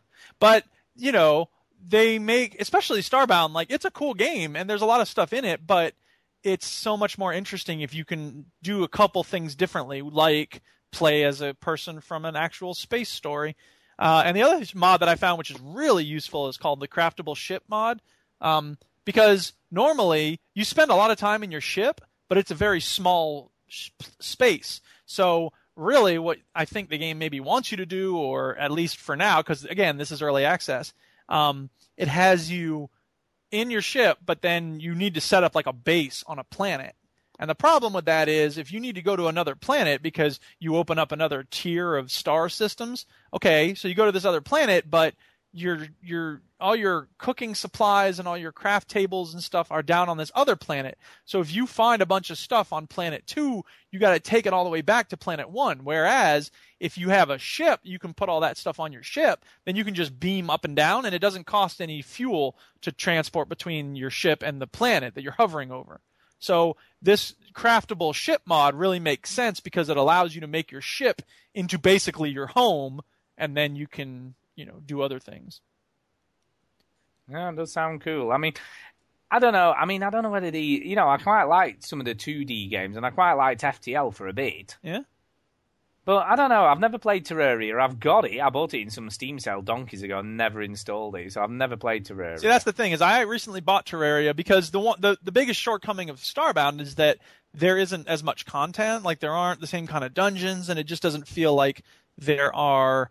It's not as developed a game in terms of like the gaming elements of it. Now the mining and the crafting and, there are some levels of, there are bosses that you summon and then you fight them and you get better stuff and all that. But it doesn't feel like the worlds are as deep as what I heard about Terraria. And I actually read some discussions online where people were comparing the two games, and what people said over and over was the world of Terraria just felt more engaging. There were reasons to go exploring these caves and whatnot. And by and large, that's, there aren't a lot of reasons in Starbound to go exploring. So I got Terraria. So have you played Terraria? So I got it and I played it. And all I can say is that I'm cursed by playing it after playing Starbound, because it feels inferior in every way. For instance, wow. It just looks more, I don't know, the pixels are smaller, so it feels like you're further away. The zoom distance is greater. So that's not a big deal, but it feels significant when I'm playing the game. In Starbound, when you're mining, the pickaxe goes exactly where you're pointing it, and the animation is very small, whereas in Terraria, when you swing a pickaxe, like it's going in a semicircle over your head, even if you're pointing the pickaxe at the ground. And those things are minor aesthetic details, so I suppose I ought to play the sound clip for myself when I'm talking about... Stuart, stop whining about minor aesthetic details. Yeah, that was me, Clementine, but whatever. But the point is that, like, if I'm going to be playing one of these games, like, I'd rather play Starbound. I'm just more interested in it. It feels more engaging. And again, the central mechanics just feel a little tighter and more enjoyable when I'm playing it on Starbound than I am Terraria. So, which is kind of understanding because it came out quite a long time after Terraria. Oh, sure, yeah. Anyway. They looked at Terraria and said, like, okay, how can we do these things even better? Yeah. Still in all, I feel like it's kind of bizarre that I would be into Starbound, because it's not the type of game that I would expect myself to like. Because it's, I'm only recently into the crafting thing, and then it's a 2D game, and I've never, ever since, like, Contra, or, Double Dragon or RoboCop, the video game, like, I've not been into 2D games for a long time. But Starbound, like I say, does a lot of things very well, and it is still engaging to me. I played some multiplayer with Epic Scotsman, because he got the game. And I think, again, it would, it's more interesting when you have other people to play with. But there's also something about it that I really like playing by myself, because I can make the house anywhere I want it, and I can, do all the rest of it. Speaking of which, I went on to Minecraft for a little tiny bit, because there's this Reddit group that I'm a part of that they had a server, and they were like, come play on our server. And I was like, all right. So I went and looked around. Now, I have to be approved as a member of the community before I can start building and stuff. So I thought that was interesting. So I haven't had time to really spend any time in there. And the last game I'll talk about is called Edge of Space. Because I've heard about this. Yeah, Evil Shredder donated this to me on Steam. That was very nice. I really appreciate it. So thank you, Evil Shredder. I really appreciate that. THAKYOU. Thank you. And the game, it's not that great. Please don't tell him I said that, because it's so kind of him to give me the game, and I'm just not having fun with it. Again, it feels like, one of the things Starbound does very well is it says, okay, look, our graphical limitation. Yeah, but to be fair, this is an early access game. It's not complete, but my problem isn't with the fact that it's incomplete. The problem that I have with it is, again, it feels like you're very far away from things. The art style is a little messy. It feels like, again, Starbound said, okay, look, we'll make things very pixelated so that they're cute, and you have a lot of space between, like your pickaxe will affect 3x3, and the blocks that you're breaking are going to be big blocks. Whereas with Edge of Space, every block you break is a tiny little thing on the screen. So it just feels like there's a lot of precision where there shouldn't be precision. You know what I mean? Yeah, I guess so. I mean, I'm just looking, most of the reviews are fairly positive for this. Sure. The core elements of the game are fine. I just feel like, again, I'm not going to be able to play it without comparing it to Starbound, and I feel like Starbound is more, in a tactile sense. I enjoy Starbound better. Yeah, I guess that's the problem, because you're sort of kind of comparing everything to Starbound now. Well, yeah, of course. And that's, it's the same with, like, role-playing games. When a role-playing game comes along, I look at it and I go, I'd rather just play more Skyrim. Yeah, no, I guess I can see that. So. Righty-ho, well, I guess that's what we've been playing this week, and we did get a little bit of what Ginny's been playing. Yeah. Very, very ever so slightly. A little bit. So what's next? Chinny's not around to do the news. We can't do news. Well, we'll do some news, but I have got a new feature that I was going to try. Are we doing that, or are we doing the news? No, we'll do the new feature because I think it sort of would have been more interesting with Chini here, but we can get, and as it happens, we haven't got a lot of content for this to begin with, but I'm hoping people will send us more. All right. Should I play the theme song? Yeah, play the theme song.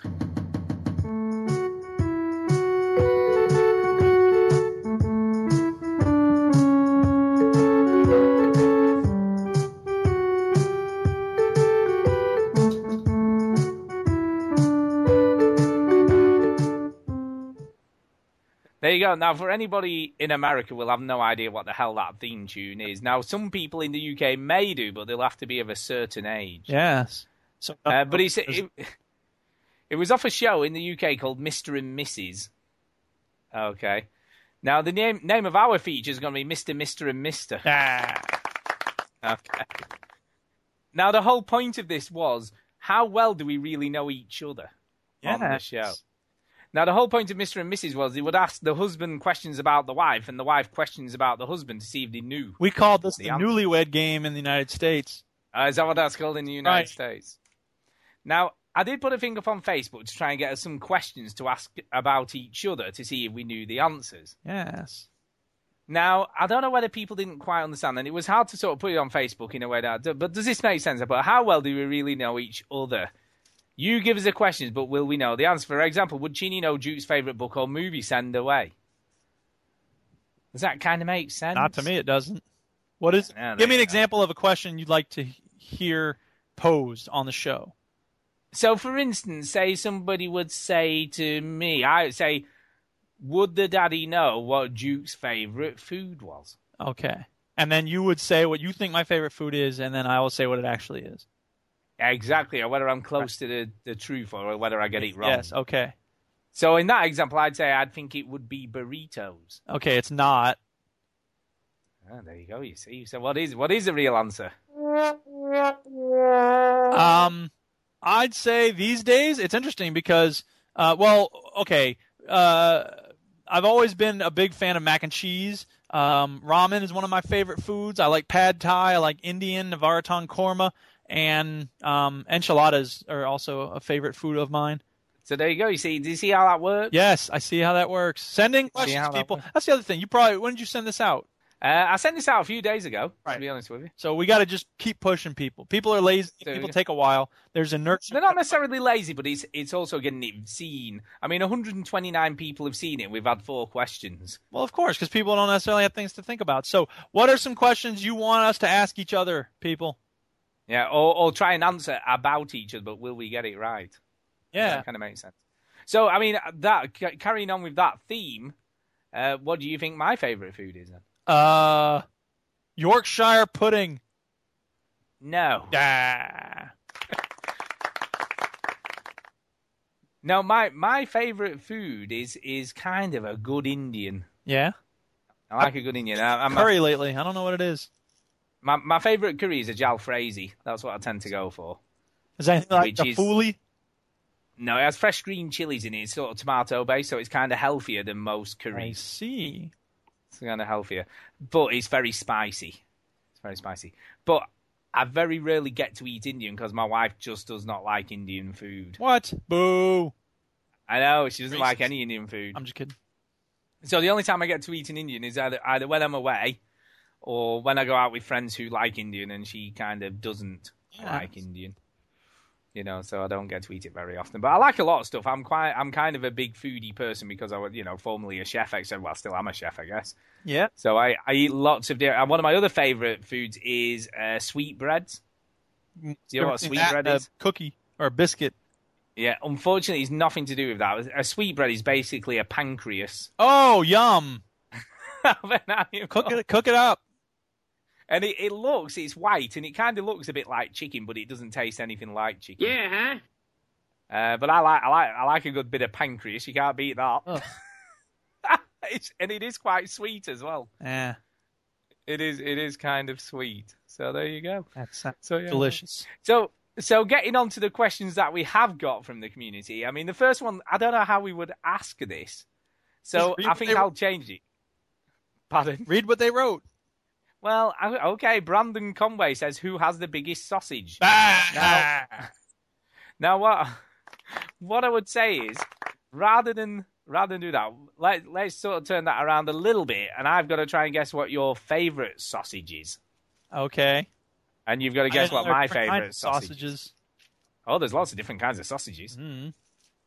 Do you not have lots of different kinds of sausages in America? I mean, we probably do. I just, I'm a vegetarian mostly, so I don't eat. Oh, yeah, it makes it difficult, doesn't it? Yes, so. So I reckon your favourite sausage is a bean and sweet corn sausage. Well, I have no idea what that even means. So neither do I just made it up. Yeah, it's not a real thing, and I don't like it, and no. And did you know sweet corn is the only thing that you can't digest properly, so it comes out as whole sweet corn when you poo? All right, thanks for joining us for this lovely new feature. We're now done. Moving on. Is it news time? So you got to try. No, you've got to try and guess my sausage now. Favorite sausage? I don't know. Wiener Schnitzel. No, I don't have it. But I'll tell you what, my favorite sausage is chorizo sausage. Okay.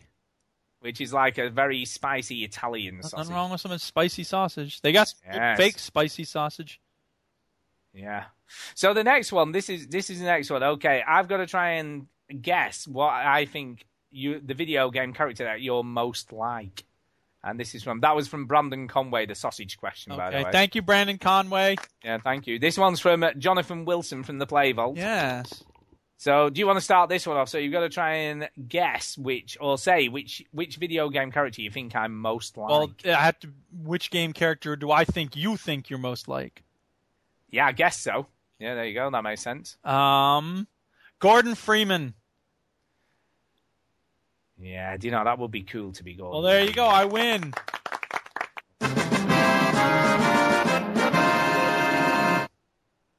Yeah, I think you're right, but if I had to choose a video game character to be, is that what the question said? No, not really. But if I had to choose, yeah, I mean, you're right. He's got a goatee. I've kind of got a goatee, so I'm kind of. But it's not just that. It's like you want to be him because you think he's a cool guy. He is a cool guy. Well, there you go. He is a cool guy. But if I had to be a video game character, I'd be Shell from Portal. Yeah. Now the reason being, right? Do you know why though? I've got a very valid reason for wanting to be that. Yes. What's your very valid reason? The very valid reason for wanting to be that is because, right, I would put like an orange portal in my house. You don't want to be Shell. You want to have a portal gun. Don't lie to me. Well, yeah, I want to have. It has nothing to do with Shell. But listen, right? Then I would ship the portal gun to you, right? Yes. Then you can do the blue portal in your house, and then you could come over here and see us and come to Eurogamer. That would be awesome. There's no doubt about it. See? Job done. That's the best way to use a portal gun. But, of course, the point is that Shell is not a very interesting character because there's not much to her, really. No, I guess you're right. Yes, you're right. I like the idea. Gordon Freeman is an interesting character. I mean, he doesn't have a whole lot more development than Shell does, but he's more of a person than she is, I think. Yeah, and I think as well with Gordon Freeman, because he's fighting for a sense of justice and he's almost kind of an everyday scientist bloke, isn't he? He's not really an army person. Yep. He kind of makes him more relatable, even though he doesn't talk and he's completely mute. Yeah. Right, if I had to guess which video game character are you most like? I mean, it would be really easy to say like the lead character in Skyrim, wouldn't it? But that's not not a character. Like that's no, it's not a character. Me. So no, guess again. So I'm gonna go for Eco. Yeah, I'd say you hit the nail on the head in some ways. Because like Eco, I am curious and I like to say "Oopa" a lot, and yeah, he and I are cool guys, and I got horns growing out of my head. You have no, but I also think as well with Eco, because he was sort of leading the princess or whatever she is to safety and all that. I think that's the kind of thing you'd like to do. Maybe like looking. She'd after probably have somebody. to lead me around because I'd be scared to fight. Yeah, I guess so. But Chris Ho says next of all, what are each person's favorite game of all time and why? So I'm gonna guess that you're. See, this is tough now because again, it would be very easy to say Skyrim. Of course, it's Skyrim. What else is it going to be? Is it still going to be Skyrim? You see, I didn't know what it. You can never pick just one. Like I've got a lot of different games. I know, but I was going to kind of more pick Myst. Well, yeah, there's Myst, there's Eco, there's Skyrim, there's Portal. Because that kind of came earlier, though, because I kind of think, like, you know, you liked Myst because because you're kind of an intelligent guy, aren't you? You know? I don't know about that, but and I think... Is it something different, and it's certainly very aesthetically pleasing. And I think it also tested your grey matter, though, didn't it? Well, yeah, of course. It pushed you from an intellectual standpoint as opposed to just being a game. Yeah. And I don't know, and I guess because it was an early game as well, I thought, you know, that's probably something. Well, it certainly has a lot of kind of love. Emotional resonance many years later. There are very few games that stick with me in the same way that Skyrim or Myst did. Can't even say it without talking about Skyrim. So from your point of view, what do you think my favorite all-time game is, and why then? Deadly Premonition? No, I'm just kidding. God, we just talked about this recently. Shows you how closely I'm listening. I would say that Half-Life is probably your favorite game of all time. Do you know, it is kind of a toss-up between Half-Life 2 but you know what? Monkey Island is up there. The other one I was going to say. Because I don't know. Monkey Island was probably one of the first story-driven games that I ever completed, because it has got kind of a cool, funny story. Yeah. And I always remember it now, and I think as well because it was such a cool, fun time, you know, playing with all my brother and his mates and all my mates, and we're all there, you know, sat together trying to work out what the hell we had to do next and where we had to go, and it was one of those first games I played where you had the eureka moments. Yeah. You know, where you suddenly figured out what you had to do, and it's like, God, that's what you've got to do. You know, and that sudden moment of doing it, and the first sequence of the sword fighting, you know, where you had to fight with words, you know, is just so unique and just funny. It was genuinely a funny game. Yeah, sure. But you're right, Half-Life 2 is pretty much on the money as well. Those two games, and obviously The Last of Us, you know, ranks there now obviously, as well. Yeah. You know, just so you don't have to tell me how great that game is. Yeah. I mean, in all seriousness, I mean, I'm going to be serious now. Yes. Are you ever going to play it? Well, presumably, I've got it in the basement. I should have played it during spring break, but I was just like, that's the thing. As I said on the Syncast, like, there's always different things in my head about what I should be doing and what other people want me to do and what I want to have done by the end of the day. I would love to be able to come on the show and say, I finished Last of Us. Let's talk about it. But on Wednesday morning when I woke up, I was like, I don't feel like playing that game right now. I feel like just not, you know, because for better or worse, and I'm sure it would be better, I would have to be paying attention to characters and story and stuff like that, and I just didn't want to deal with that. I guess so, but I also find myself thinking that, you know, I can see you've got kind of a valid excuse, but then I also feel like, when I feel like how many hours you've put into Skyrim since you got that game, and how many hours you've put into Rust since you got that game, and how many hours you've put into Starbound since you got that game, you could have probably finished it 5 times over. Of course I could, but in each of those instances, I mean, and again, look, I have reasons why on a particular day, like I don't feel like playing Last of Us, whatever, blah. There's no real good reason to have it for 6 months from GameFly and not having finished it. I recognize that. It's completely ludicrous. So I will finish it at some point. There was no good reason why I waited 6 months to play Walking Dead until someone just said, here's the game for free, play this thing. And yeah, but you haven't even got that excuse because you've got the game. It's not like you haven't even got it. Of course. I mean, genuinely, what is the barrier? The barrier is I'm entering into that experience, and the more you stay away from it, the more it builds up in your mind, and the more of a big deal it becomes. And then it's like, well, I'm not ready for that big deal right now. I just want to relax and goof off for a little bit.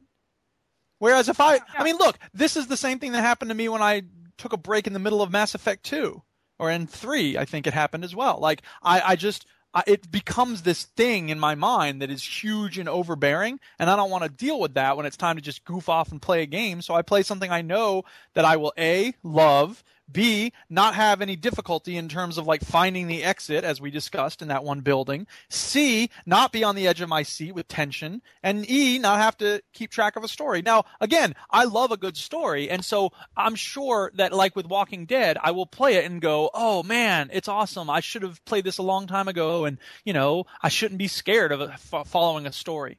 But for whatever reason, that is one of the barriers right now.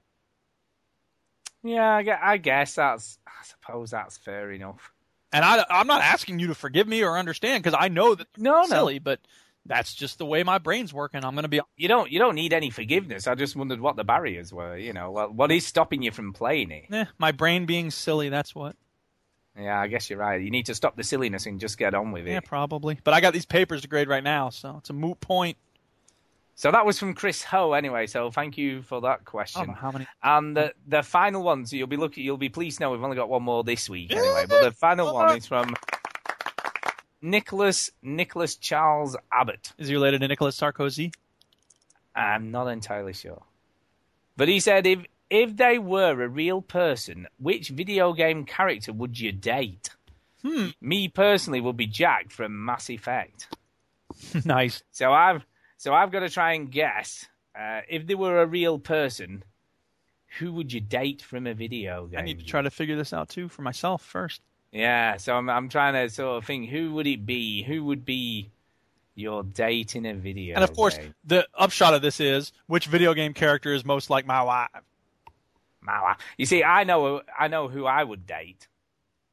I'm quite sure who I would. I mean, have you got someone in mind you think I would date? Alex? No, you see, that would be kind of too obvious. Well, yeah.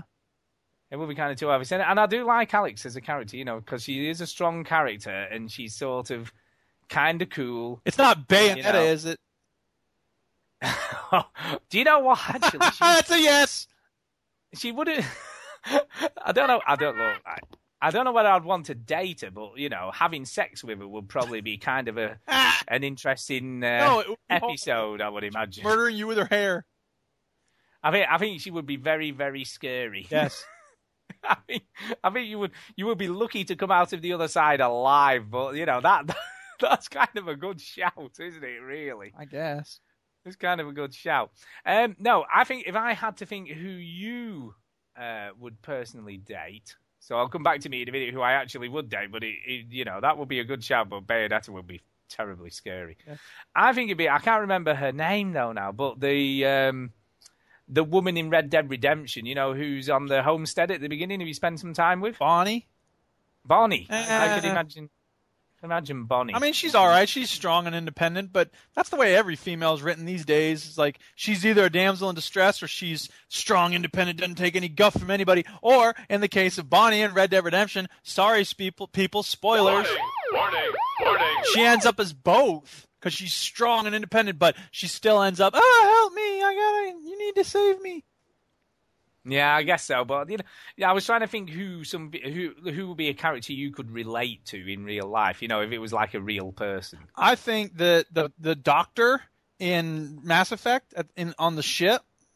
Oh yeah, the older woman, she's awesome, and in a lot of ways, she actually does remind me of the Duchess because she got the dry sense of humor and like she's committed to, she could stay at the Citadel or whatever and live a comfortable life, but she's like, you know what, I want to get out there and do things in the world. So I think she's probably at the top of the list. What about? She's a pretty minor character. What about Femshep herself? Yeah, but again, Femshep is like an extension of me. Like, Shepard isn't really an independent person. Shepard is whatever you make him or her to be. So, yeah, I think if the character that I would kind of, and it sounds a bit weird, this, yeah, but Elizabeth out of BioShock Infinite, I think is kind of an interesting character. She is an interesting character, and for a sort of digital character, she's kind of attractive in some weird way. Oh yeah. So I don't know. I mean, I'll be honest with you. Some of the cosplayers who play her are kind of sexy. Yeah, I feel like, I'm trying to think about her identity, and I'm not really coming up with a whole lot other than I was kept in this room for a long time, and I don't know. It's more of a look, I guess, than her actual personality, really. Her look's interesting. There's no denying it. I mean, she's pretty. That's true. Yeah.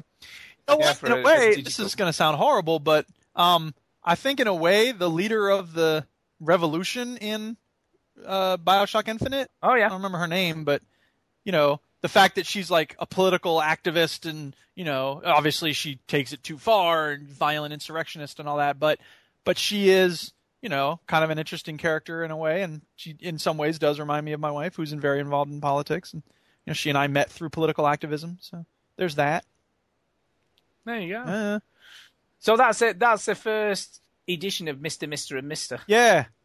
Now, I'm not sure it was wholly successful, but, it was a good stab at a first attempt. It's fun. Send more questions, people. But hopefully people will kind of understand what we need now rather than... want to hear us guess about each other. Yeah, basically. We're going to try and guess what each other... So, but it doesn't have to be gaming related. It can be kind of anything. It could be about shoe size. That's what we'll start with next week. What do you think the other person's shoe size is? Yeah, there you go. So the more random, the better, I guess. Yeah. So have a think. I will post it up again on Facebook to remind people, and I'll continue to remind people throughout the show that, go and leave some messages on SpeakPipe. You could even leave your question on SpeakPipe. Oh, yeah, do that. Try it out. Leave your message. So, yeah, go and give it a whirl. So let's do a little bit of news. There's not a whole lot of news for this week, but we will do a little bit. 12 more papers in this stack. There you go. Putting news first. So, first things first, Minecraft 360, that version of the game has now passed 12 million sales. Oh my God. That's a lot of games, isn't it, on one platform? It is. And I think that shows the sweet spot that Xbox has always been looking for, is that family thing, but it's also appealing to hardcore gamers too.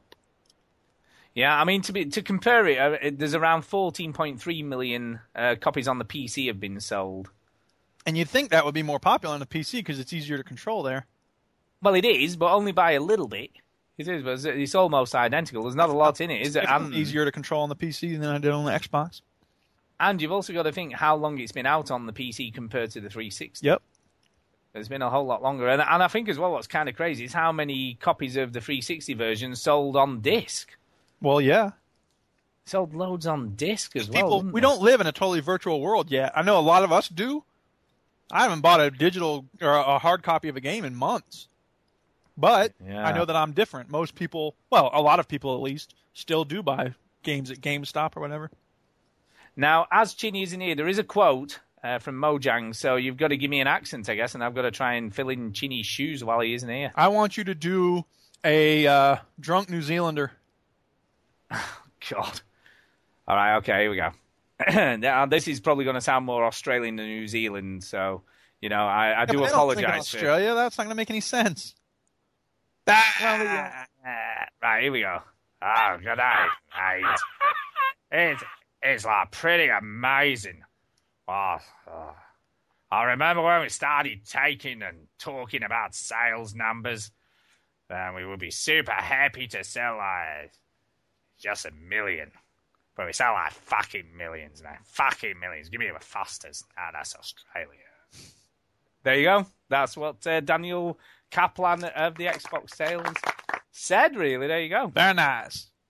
He did continue. He said, that one was on a par with Battlefield 1943 and Castle Crashers. Yeah. Which are both awesome games. So that was something to aim for. We never even dreamed of selling 12 million. He added. There you go. Yeah. So Mojang announced the game had sold 13 million copies at the end of December 2013 and 40 million copies by Feb 3rd, suggesting it's still a significant rate of sales for the game released in November 2011. So that's on the PC. So there you go. That's the first bit of news. Let's move on to the next one then. Are you ready for this? Ready. Yes, Amy Hennig. She got canned from, Naughty Dog and all that kind of stuff, and there's been all this controversy. No one really knows what happened. Right. Well, she's now joined Visceral Games. What did Visceral Games make? Dead Space. Oh, all right. So she's joined there, and she'll be serving as creative director on the studio's upcoming Star Wars title. Yes. So that's what she's saying. So Vice President and General Manager Steve Patapoutis said a quote. So what does he sound like then? Give me another accent then to do. Like California surfer dude. Oh God! Right, okay. Now this is going to be terrible because I'm not like the sterling New Zealand accent. I thought that was pretty good, to be honest. Right. But I'm truly terrible at American accents. So here we go. Just a minute. God, I can't even think of how to do one now. Okay, here we go. I'll just have a go. I'm going to sound Australian again. That's the trouble now that I've got that accent in my head. Here we go. I can't do it. I can't think of how to do it. Give me something English. Give me something English. I'm better at English. Fine, Yorkshire. Yorkshire, here we go. There are a lot of different directions we could have gone. But I could sense that they was really excited about this opportunity with Star Wars, wrote Visceral Games Vice President and General Manager Steve Patapoutis. I've always admired her approach to creative development, focusing on nailing down solid game first, and then making sure that writing and gameplay were fucking good too. The design and art comes together from a unified, interactive experience for player, Patapoutis explained. This fits in perfectly with what we're trying to do here at Visceral, and aim is going to get us continuing in our pursuit of making a fucking amazing, immersive game in the world. I don't think there's that much cursing in the original, but it's okay. It was definitely written like that, honestly. So Hennig left Naughty Dog a month ago under mysterious circumstances. The initial report on the matter suggested she was forced out. Yeah. Something studio co-presidents Evan Wells and Christopher Balastra denied. They went, no, she was not forced out. She went of her own accord. There you go. There you go. There you go. So next story. Here we go. Oh, this one's kind of interesting. So, you know the game Soma, which is a new game from the guys who made Amnesia, Frictional Games. I did not know that, but you know where Soma comes from. Yeah. Where does it come from? Brave New World by Aldous Huxley. There you go. What's that set? It's set in a future society called the World State. Oh, interesting. Yes. Well, anyway, the interesting thing about they've revealed where the game's actually set. Yeah. Now, everybody assumed it was going to be in space because it looked like space. It looked like a spaceship and it looked like all kind of stuff. Well, it isn't.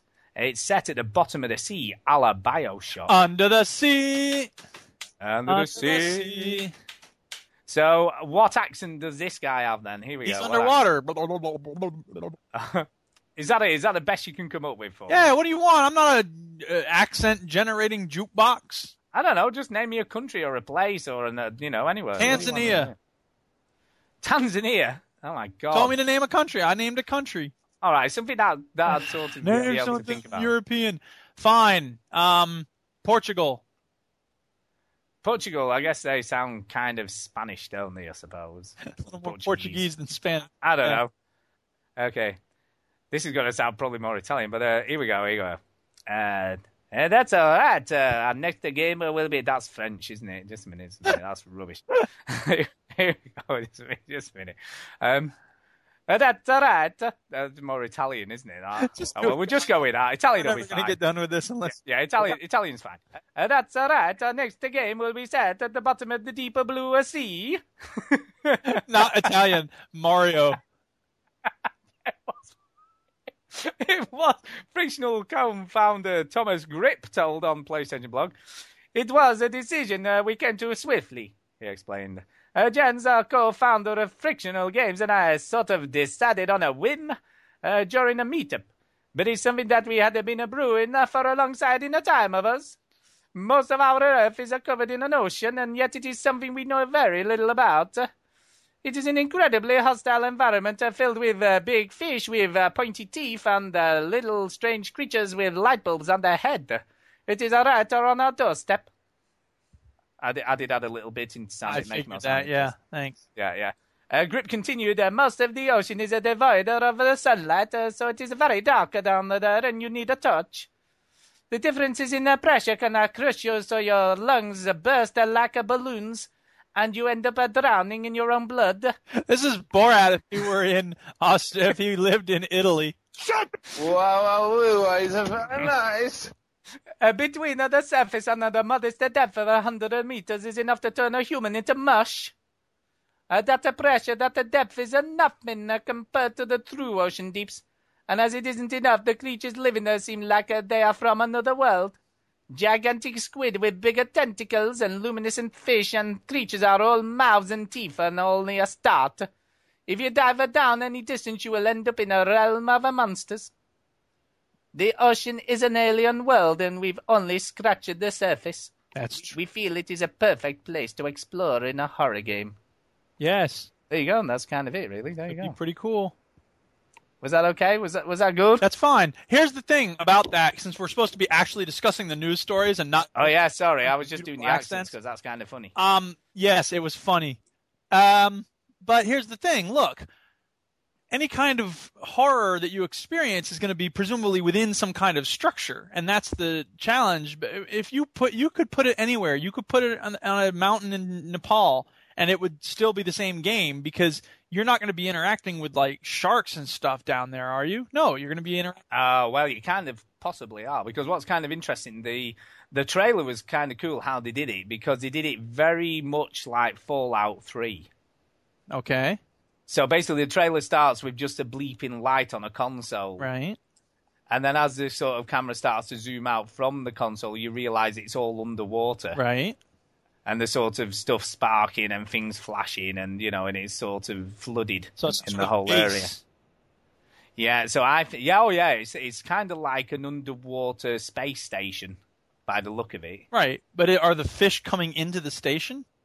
There's a lot of sort of scenes of fish swimming in the space station, or the sort of not space station, but the sea station, I guess. Right. I think there'll be sections of the game where you have to swim through areas maybe where you are being chased by underwater sea creatures and stuff. I mean, that's what they're kind of hinting at, aren't they? I mean, the biggest drawback then is the fact that you move very slowly when you're underwater. Yeah, but I'm guessing they'll use that as a sort of way to generate fear in the player.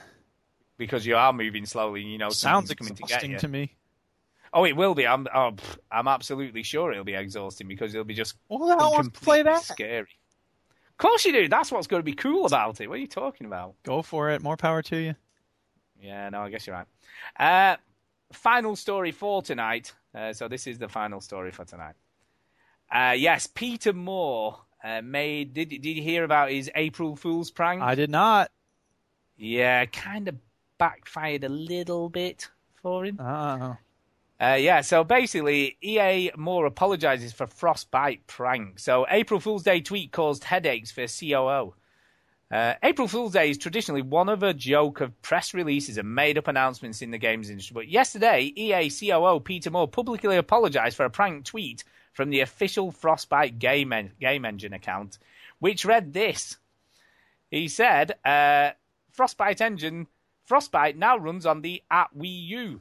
Since it is the most powerful Gen 4 platform, our renderer is now optimized for Mario and Zelda. So that's what he tweeted. So it kind of backfired because I'm guessing maybe Nintendo weren't too happy. I guess not. But I think it's kind of funny, personally. It is funny, but the COO can't be the one doing that stuff. Leave that to other people. Well, he kind of didn't because it was a Frostbite engine, so I don't think it necessarily came from him. Yeah, well. But I'm guessing someone might have got sacked for doing it. Maybe it wasn't approved. It depends whether it was approved or not, but I'm guessing that it wasn't. Yeah, but that's the thing, is that, like, if you want to have, you can say, like, oh, we didn't approve it even though you did, because who's going to take this guy's word for it? Yeah, I mean, have you got an accent for Peter Moore? And I'll quickly do what he said on Twitter. Go on, give me one more, and then we'll finish Scottish. Up. Scottish. Okay, new. Our apologies to partners at Nintendo America. I'm fan of Frostbite Engine's poor attempt at an April Fool's not condoned by EA. That's unacceptable and it's stupid. There you go. That's who'd have known Peter Moore spoke just like that. So there you go. That's kind of the news for this week.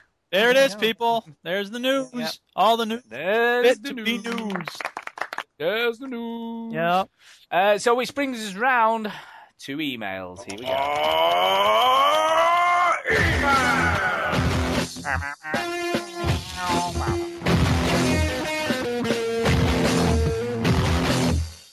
Whoa, that ruled.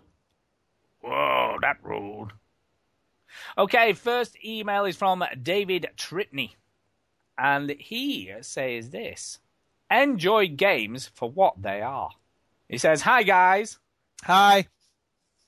Do you think we are losing sight of why we play games? No. Reviews these days are all obsessed with frame rates, whether it's in full 1080p or not. Is fun not even a factor anymore? The latest example I have is Infamous Second Son. I have enjoyed the previous Infamous games and was looking forward to the latest next-gen version. I have since played around 35% of the game and have enjoyed it immensely. It looks great, it sounds great, but more importantly, it is great fun to play. I have read various reviews, and the one that annoyed me the most was the Edge review. As I said before, they mentioned poor frame rate, in parts, poor character development, and they didn't think the story was all that great. Not once there was any mention of how it felt to play the game and whether or not it was enjoyable. I feel we are forgetting the reason why we play games, escapism, fun, and the community that brings with it. What do you think? Great show and keep up the good work. Thanks, dude. Here's what I think. I think that I'm exactly with you. I agree 100%. I think that it's a disgrace the way in which gamers take everything so goddamn seriously that they think that they're creating some important cultural framework for, how we analyze the, imaginative output of this new industry. And at the end of the day, it's a bunch of games. And yes, fun ought to be more of an element. But here's the thing. Every developer is under extremely difficult economic pressure to introduce something new and to sell a lot of games. And how do you make your game stand out in the marketplace? You give it new features, you make sure it looks amazing, and so you have to keep pushing that, and never mind if it's still fun to play. But on the other side, you have reviewers, as you say, who ignore the question of fun because they need their reviews to stand out. And how are you going to have your reviews stand out? You're going to talk about all the piddling little details that no one really cares that much about, but that you get known for having such attention to detail. Maybe you can get those gamers who are obsessed with that stuff and become known as like the source that goes after that stuff. And it's annoying because it's a bunch of business people bumping heads all the time. And meanwhile, those of us who want to have fun, yeah, exactly, we get sent to the sidelines. Yeah, I kind of agree with you. I mean, I've commented on the story of Infamous Second Son because it isn't that great and it's not that deep and it's not going to win any Oscars for storytelling. Yeah. But I have also mentioned how much fun the game is to play. Yeah. And how much fun it is to blow shit up, because it just is. I mean, it's a great laugh just running around that city, blowing people up, and blowing cars up and just creating carnage everywhere you go and just experimenting with the stupid powers that you get just to see what else you can do. Oh, yeah. And it's like I said, I think because the character in it is not as serious as the previous Infamous games, it almost gives you that license to do all that crazy stuff that you can do. Yeah. And I think that's what I'd say. But I would still point out that if someone's playing this game for the story, you've come to the wrong game. Yeah. Do you know what I mean? And I think people need to know that, because I don't think people should come into a game expecting this amazing story when there isn't one to be had. I agree. And I think also if there are major technical issues, then maybe people do need to know about those as well. Now, I'll be honest. Like major technical issues they were bringing. No, and to be honest, I was just going to say, I think there were a couple of frame rate occurrences in the game, but few and far, not that I could actually remember or of any significance. Yeah. And I think the problem is with publications that actually make money from doing reviews. Mm-hmm. The kind of that concern. I mean, to be fair, they put a lot of effort into just the sort of roundup paragraph at the end. Yeah. Because that's the thing that most people read. A lot of people don't read full reviews. Going to get the clicks. Yeah, they tend to read the closing paragraph and the score. That's all people are looking at. Yeah. And these guys kind of have to justify their existence. I mean, yeah. I guess what you get from us as a podcast is we tell you how it feels to play the game, as opposed to so much better than all these other places. Yeah, the real. Yeah, rather than just all the technical jargon. Keeping it real. And we do talk about some of that stuff because I think it's worthwhile knowing if there is an issue with the game, especially really serious technical issues. Yeah. But other than that, we just talk about how much fun it is to play the game. Deadly Premonition, I was talking about how much fun that was way before most. I mean, interestingly, when the second round of reviews came out for that game, they were way more positive than the original ones, and that, I think, is more telling than anything. Yeah. Because if you look at the original reviews for Deadly Premonition, apart from Destructoid, nearly everyone was giving it 1s and 2s out of 10. Yeah. And then suddenly it became this cult classic, and when it was re-released as an updated version, suddenly it was like... Ooh. Everybody was getting on the bandwagon and going, oh, it's the best thing ever. Yeah. You know what I mean? And I think what's cool about us is you still would say it's shit. Chinny says it's shit. So I've never played it. I'll still say that. Yeah. I would still stand by the fact that I love the game, and I think that's what makes us what we are, really. Yeah. So there you go. There you go. Bringing you the real people. Everybody else the next bringing one, you hype. The next one's from Antonio Phillips, GH Rocker. So thank you for that. It's a long time since we've had an email from him, but it's cool of you to get in touch and give us some stuff. And he says, soundtracks. He says, plain and simple, what are your fave game soundtracks? Well, I mean, we did have quite a number of sort of special shows. Yeah, we already covered this. Moving on, next. No. But we should just recap for people who might not have heard those or listened to them, because they were a while ago. So, Duke, favourite game soundtracks. And this is more than just theme tunes, though. This is kind of soundtracks all together. Of course. Well, as I've said, the Myst soundtrack, I loved it so much when I played the game that I set up a little tape recorder and I recorded some of the music onto that so I could listen to it when I was in the car or whatever. And Red Dead Redemption, of course, has the Dead Man's Gun song, which is probably the best song that's ever been in a video game, in my opinion. Yeah, no, that is cool. I mean, if And Portal 2 is the other one. Like, the music in Portal 2 is really awesome, especially because certain moments when the action shifts or whatever, like, the music just fits perfectly. Yeah, it does. I mean, I was going to say Portal 2, but the other two games that always spring to mind for me are Dead Space. Yeah. And not necessarily just the music, but just the general ambience of the sound. Yeah, I mean, even today I was playing it, right? And I didn't have my headset. I should have been playing it with headphones, but even just with the standard speakers, there was like weird whispers and sort of almost words, but you couldn't quite make out what they were saying. Yeah. And constantly just like sort of something falling over in the distance as you're moving towards it. Just stuff that creeps you out. And I think Dead Space just did such a brilliant job of the whole soundtrack in general, not just the music, but just everything else that went along with it. Yeah. And I think they carried that on into the second game, not as much in the third, but again, it's so polished, so well made. Yeah. And then the other one that always is sort of Mass Effect series. Yeah.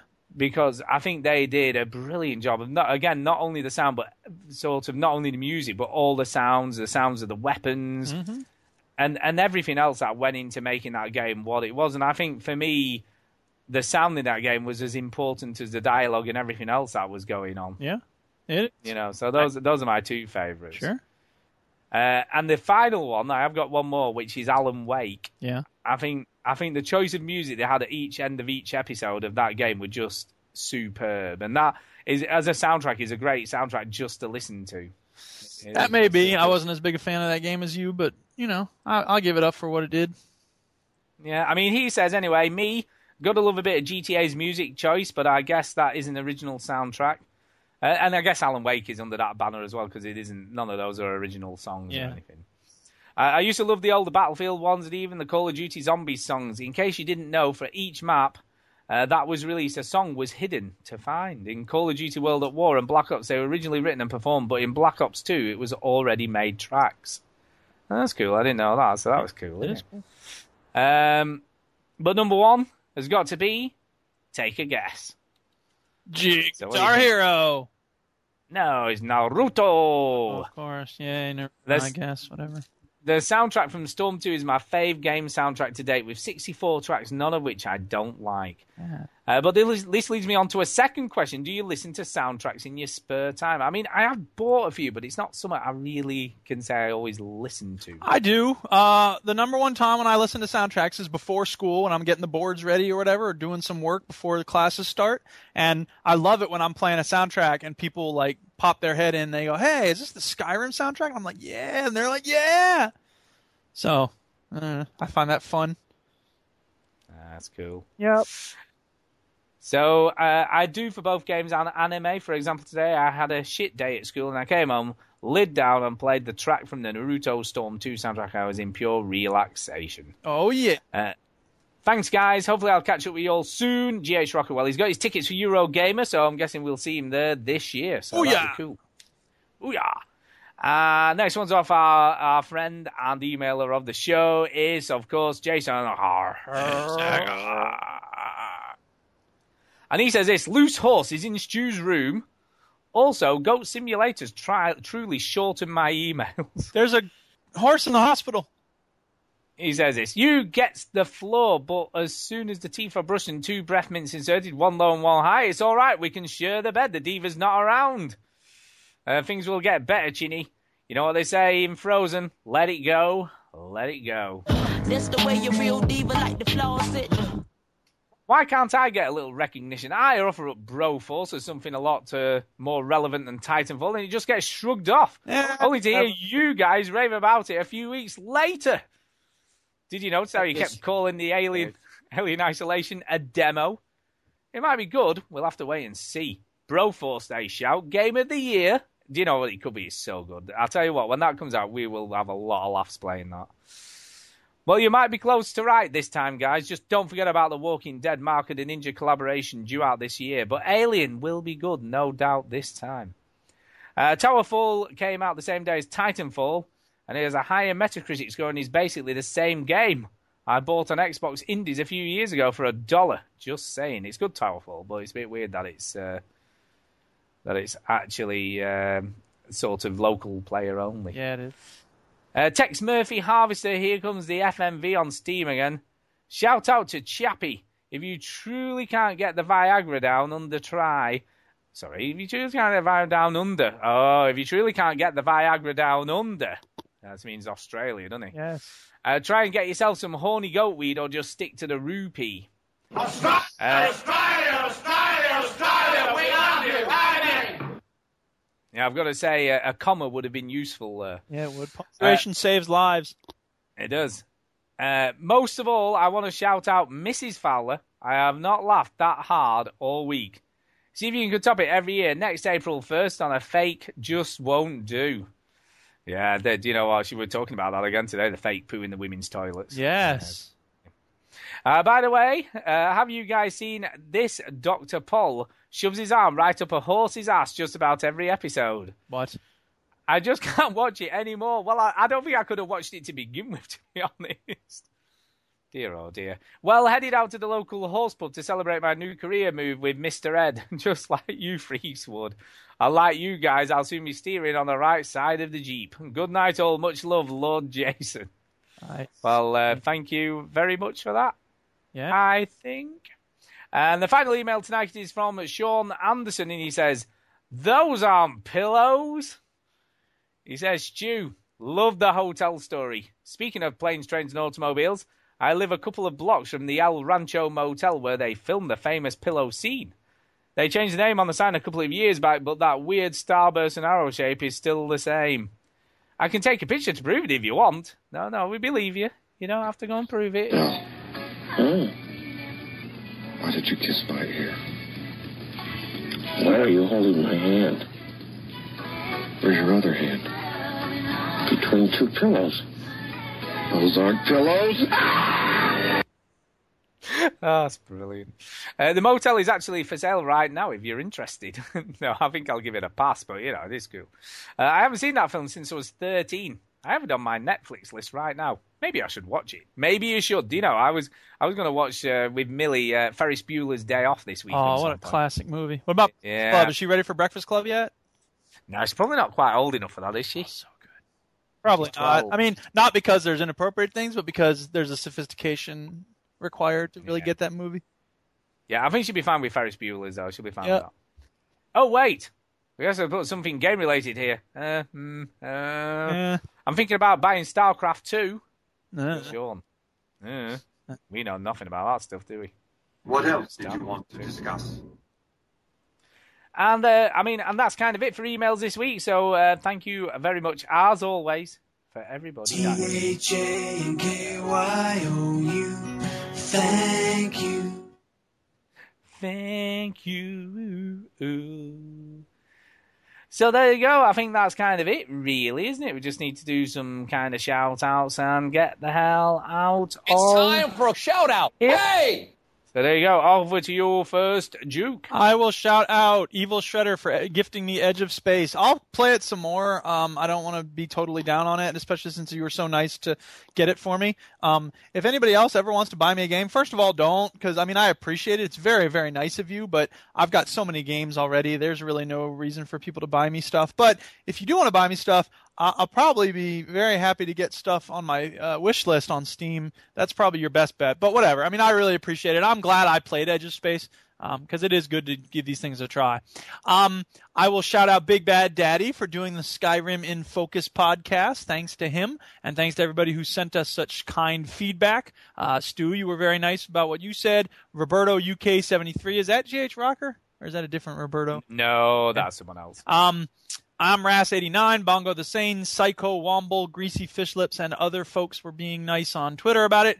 Epic Scotsman got Starbound, so thank you for the games of that. And special thanks to Bongo the Sane for the awesome video he made at Res. And thanks to everyone in the video, especially the disabled parking sign. I can't wait to meet that guy someday. He seems like a really cool guy. And that's my shout-outs. Yeah, I mean, it's fair to say his son Josh did roll his eyes on more than one occasion during that day. Oh, yeah, huh? Yeah. Because his dad's a nerd? Yeah, I think it was a bit of his dad's a nerd, and also, why is my dad pretending that a sign can talk? Yeah. But that was awesome. I love that. It was awesome. It was very, very funny. I mean, everything he did that day was very, very funny. We genuinely did not see him film half of those people. I wanted to know why y'all weren't in it, but whatever. No, I know, that was weird. He never filmed me. I did think about that afterwards and thought, yeah, never asked. He didn't want me in, obviously, did he? We wanted just random weird stuff. You got to be like, hey, film me, film me. I know, yeah, maybe I should have. Film me. Should have. But yes, I'd like to first of all again thank everyone who came to Resd and said hello at Resd. Yes. I'd obviously like to thank Duke for the Skyrim podcast because I kind of enjoyed that. It's kind of interesting listening to one that you're not on. It was fun. Yeah, and I think Richard was excellent. So you were a good pair talking what because, you love. For instance, he knew a lot about the lore of Skyrim and or the lore of the Elder Scrolls, and I have played Skyrim. And I think it was kind of cool that he had a reference point to Morrowind as well, so he could take it back a little bit further. He didn't have much for Skyrim because he ain't played that shit. But I did think he was talking about a quest in Skyrim that I thought was one on the Shivering Isles, but I could be wrong. Well, it's possible he's getting that mixed up there. Because there was one quest he was talking about where there was ghosts replaying stuff over and over again. Yeah, but they do that in Skyrim too. Oh, they? Well, there is a quest very much like that in the Shivering Isles. Yeah, they probably tried it out in Shivering Isles and said, hey, this works. Let's do this. Yeah, you get kind of trapped in a castle, and then you have to work out how they got killed. Yeah. By following the ghosts around to see what they're doing. Yep. So it sounds very much almost identical. Yep. So yeah, so very good. I enjoyed it, and I didn't nearly make me play it for a bit again. I was like, oh yeah, maybe I should play that again. Well, there you go. You should. And then I didn't. Okay, we've also got 2 new iTunes reviews, so let's read those out. Ooh, really? iTunes reviews? Oh my god. We have. Yo, you want them iTunes reviews? You got to. Now, I've got to say, people have been a bit rubbish because we haven't had one since the 21st of December. Never mind the negative. Let's focus on the positive. No. I'm going to say... Yay! Positive. So, look, you too will get read out on the show, so go and leave us one. That'd be good. And I check, right? I'll tell you where I check regularly. I check America. I check UK. I check Australia. I check Canada. And I occasionally check some of the European countries, but we never tend to have any of them. So if you live in any of those countries and you're listening to the show, go and leave us a review, because I do check all 4 main places. Speaking of music, before the school day begins... Oh, no. I'll come to that. If you're talking about the music, I've got an email to go with that. I was saving it. No. Oh, something else. Just give me a second. Okay. I was playing the remix of this guy. I want Britain to be about British. And a student was like, what the heck is this? And I went, oh, Britain, it's the EDL. And he's like, what? So I had to play him the original thing so he would know what we're listening to when we listen to the Muslimic Ray Guns remix thing. Yeah.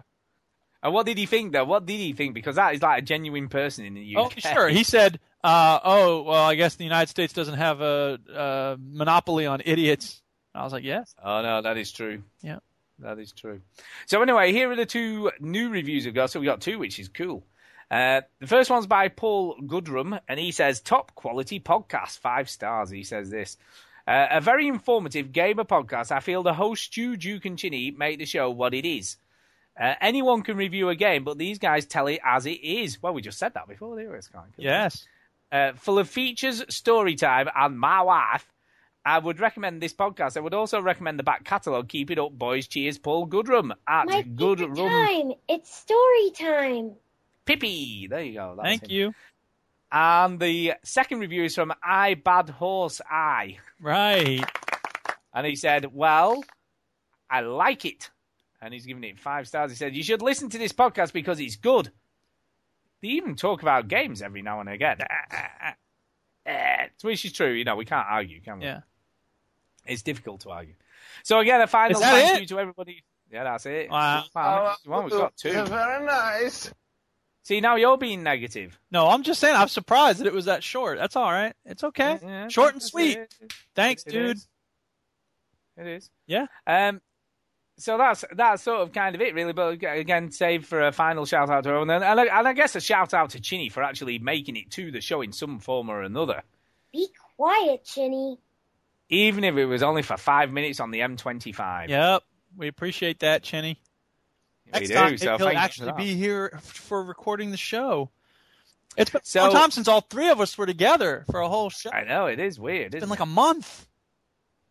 So to round us out, we have got a final email. So I'll read that out, and that'll lead us into the end. Final email! So this is from Peter Martin, and it says, submission by migrant worker. It says, hi there. Hi there. Hi. We'd like to put ourselves forward for consideration for a play on your podcast. To get an idea of what we sound like, you can listen to a track from our new album, The Super Now, here. You can view 2 of our videos on YouTube here and here, which is Ghost in a Tennis Court and Watercolour Wrecking Ball. For more information on the band, we also have a website, which I've been to have a quick look at. And finally, if you feel so inclined, you can download a copy of our album. So we got an album to download to try out and see what we thought. Yeah. And that's from Pete and Gary at Migrant Worker, which is the name of the band. And they're a sort of newish band. And they put the first album out in November last year. And I guess they're just trying to get a bit of promotion, you know. And I'm quite, I mean, I did point out to him, we're not a music podcast. But he is a gamer. He has got an Aperture Science T-shirt on his page. Oh, yeah. Which I thought was kind of cool. And if you do want to go and have a look, it's migrantworker.bandcamp.com. Yes. So that's where you can find these guys. And the single we're going to play out the show with, so we are going to play out the show with one of the singles, is the Dead Bus single. I can't do it. Yes, you can do it because I'm going to. I don't know what that means. Play us out. There's no words on the screen. What? What are you talking about? Go. What? That phrase is what Bill O'Reilly says when he's going off. I thought you were being serious then. See, that means nothing to me. I don't know what that means. Play us out. It's like the most old person rant ever. Like, I don't know what that means. Play us out. Yeah. Now, you see, if I was an American and I'd seen loads of American comedy, I might know what that means. Well, no, it's just the Bill O'Reilly thing. That's all. That still means nothing to me. What? Play it live. Oh, that means something to me, but that's different, isn't it? I don't know.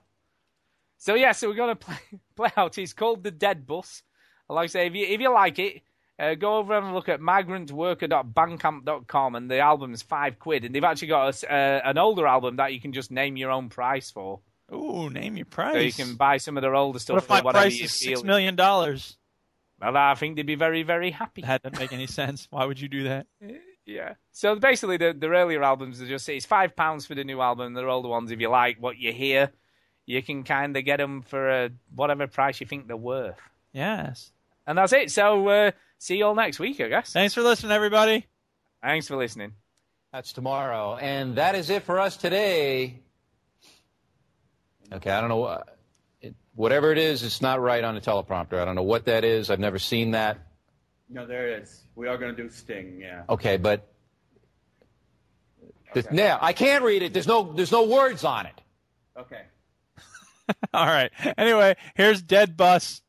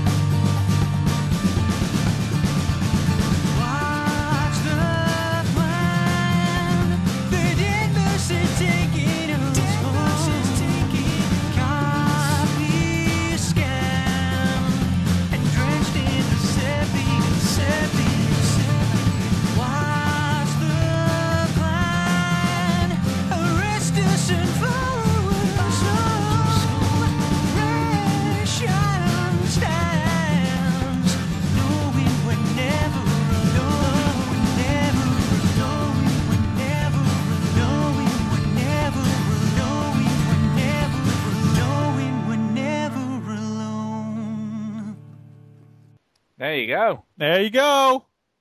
So what do you reckon, Duke? I know it's not your kind of thing, but what do you think? It's not my kind of thing, but, it's got power. It's got, emotion. Good on them.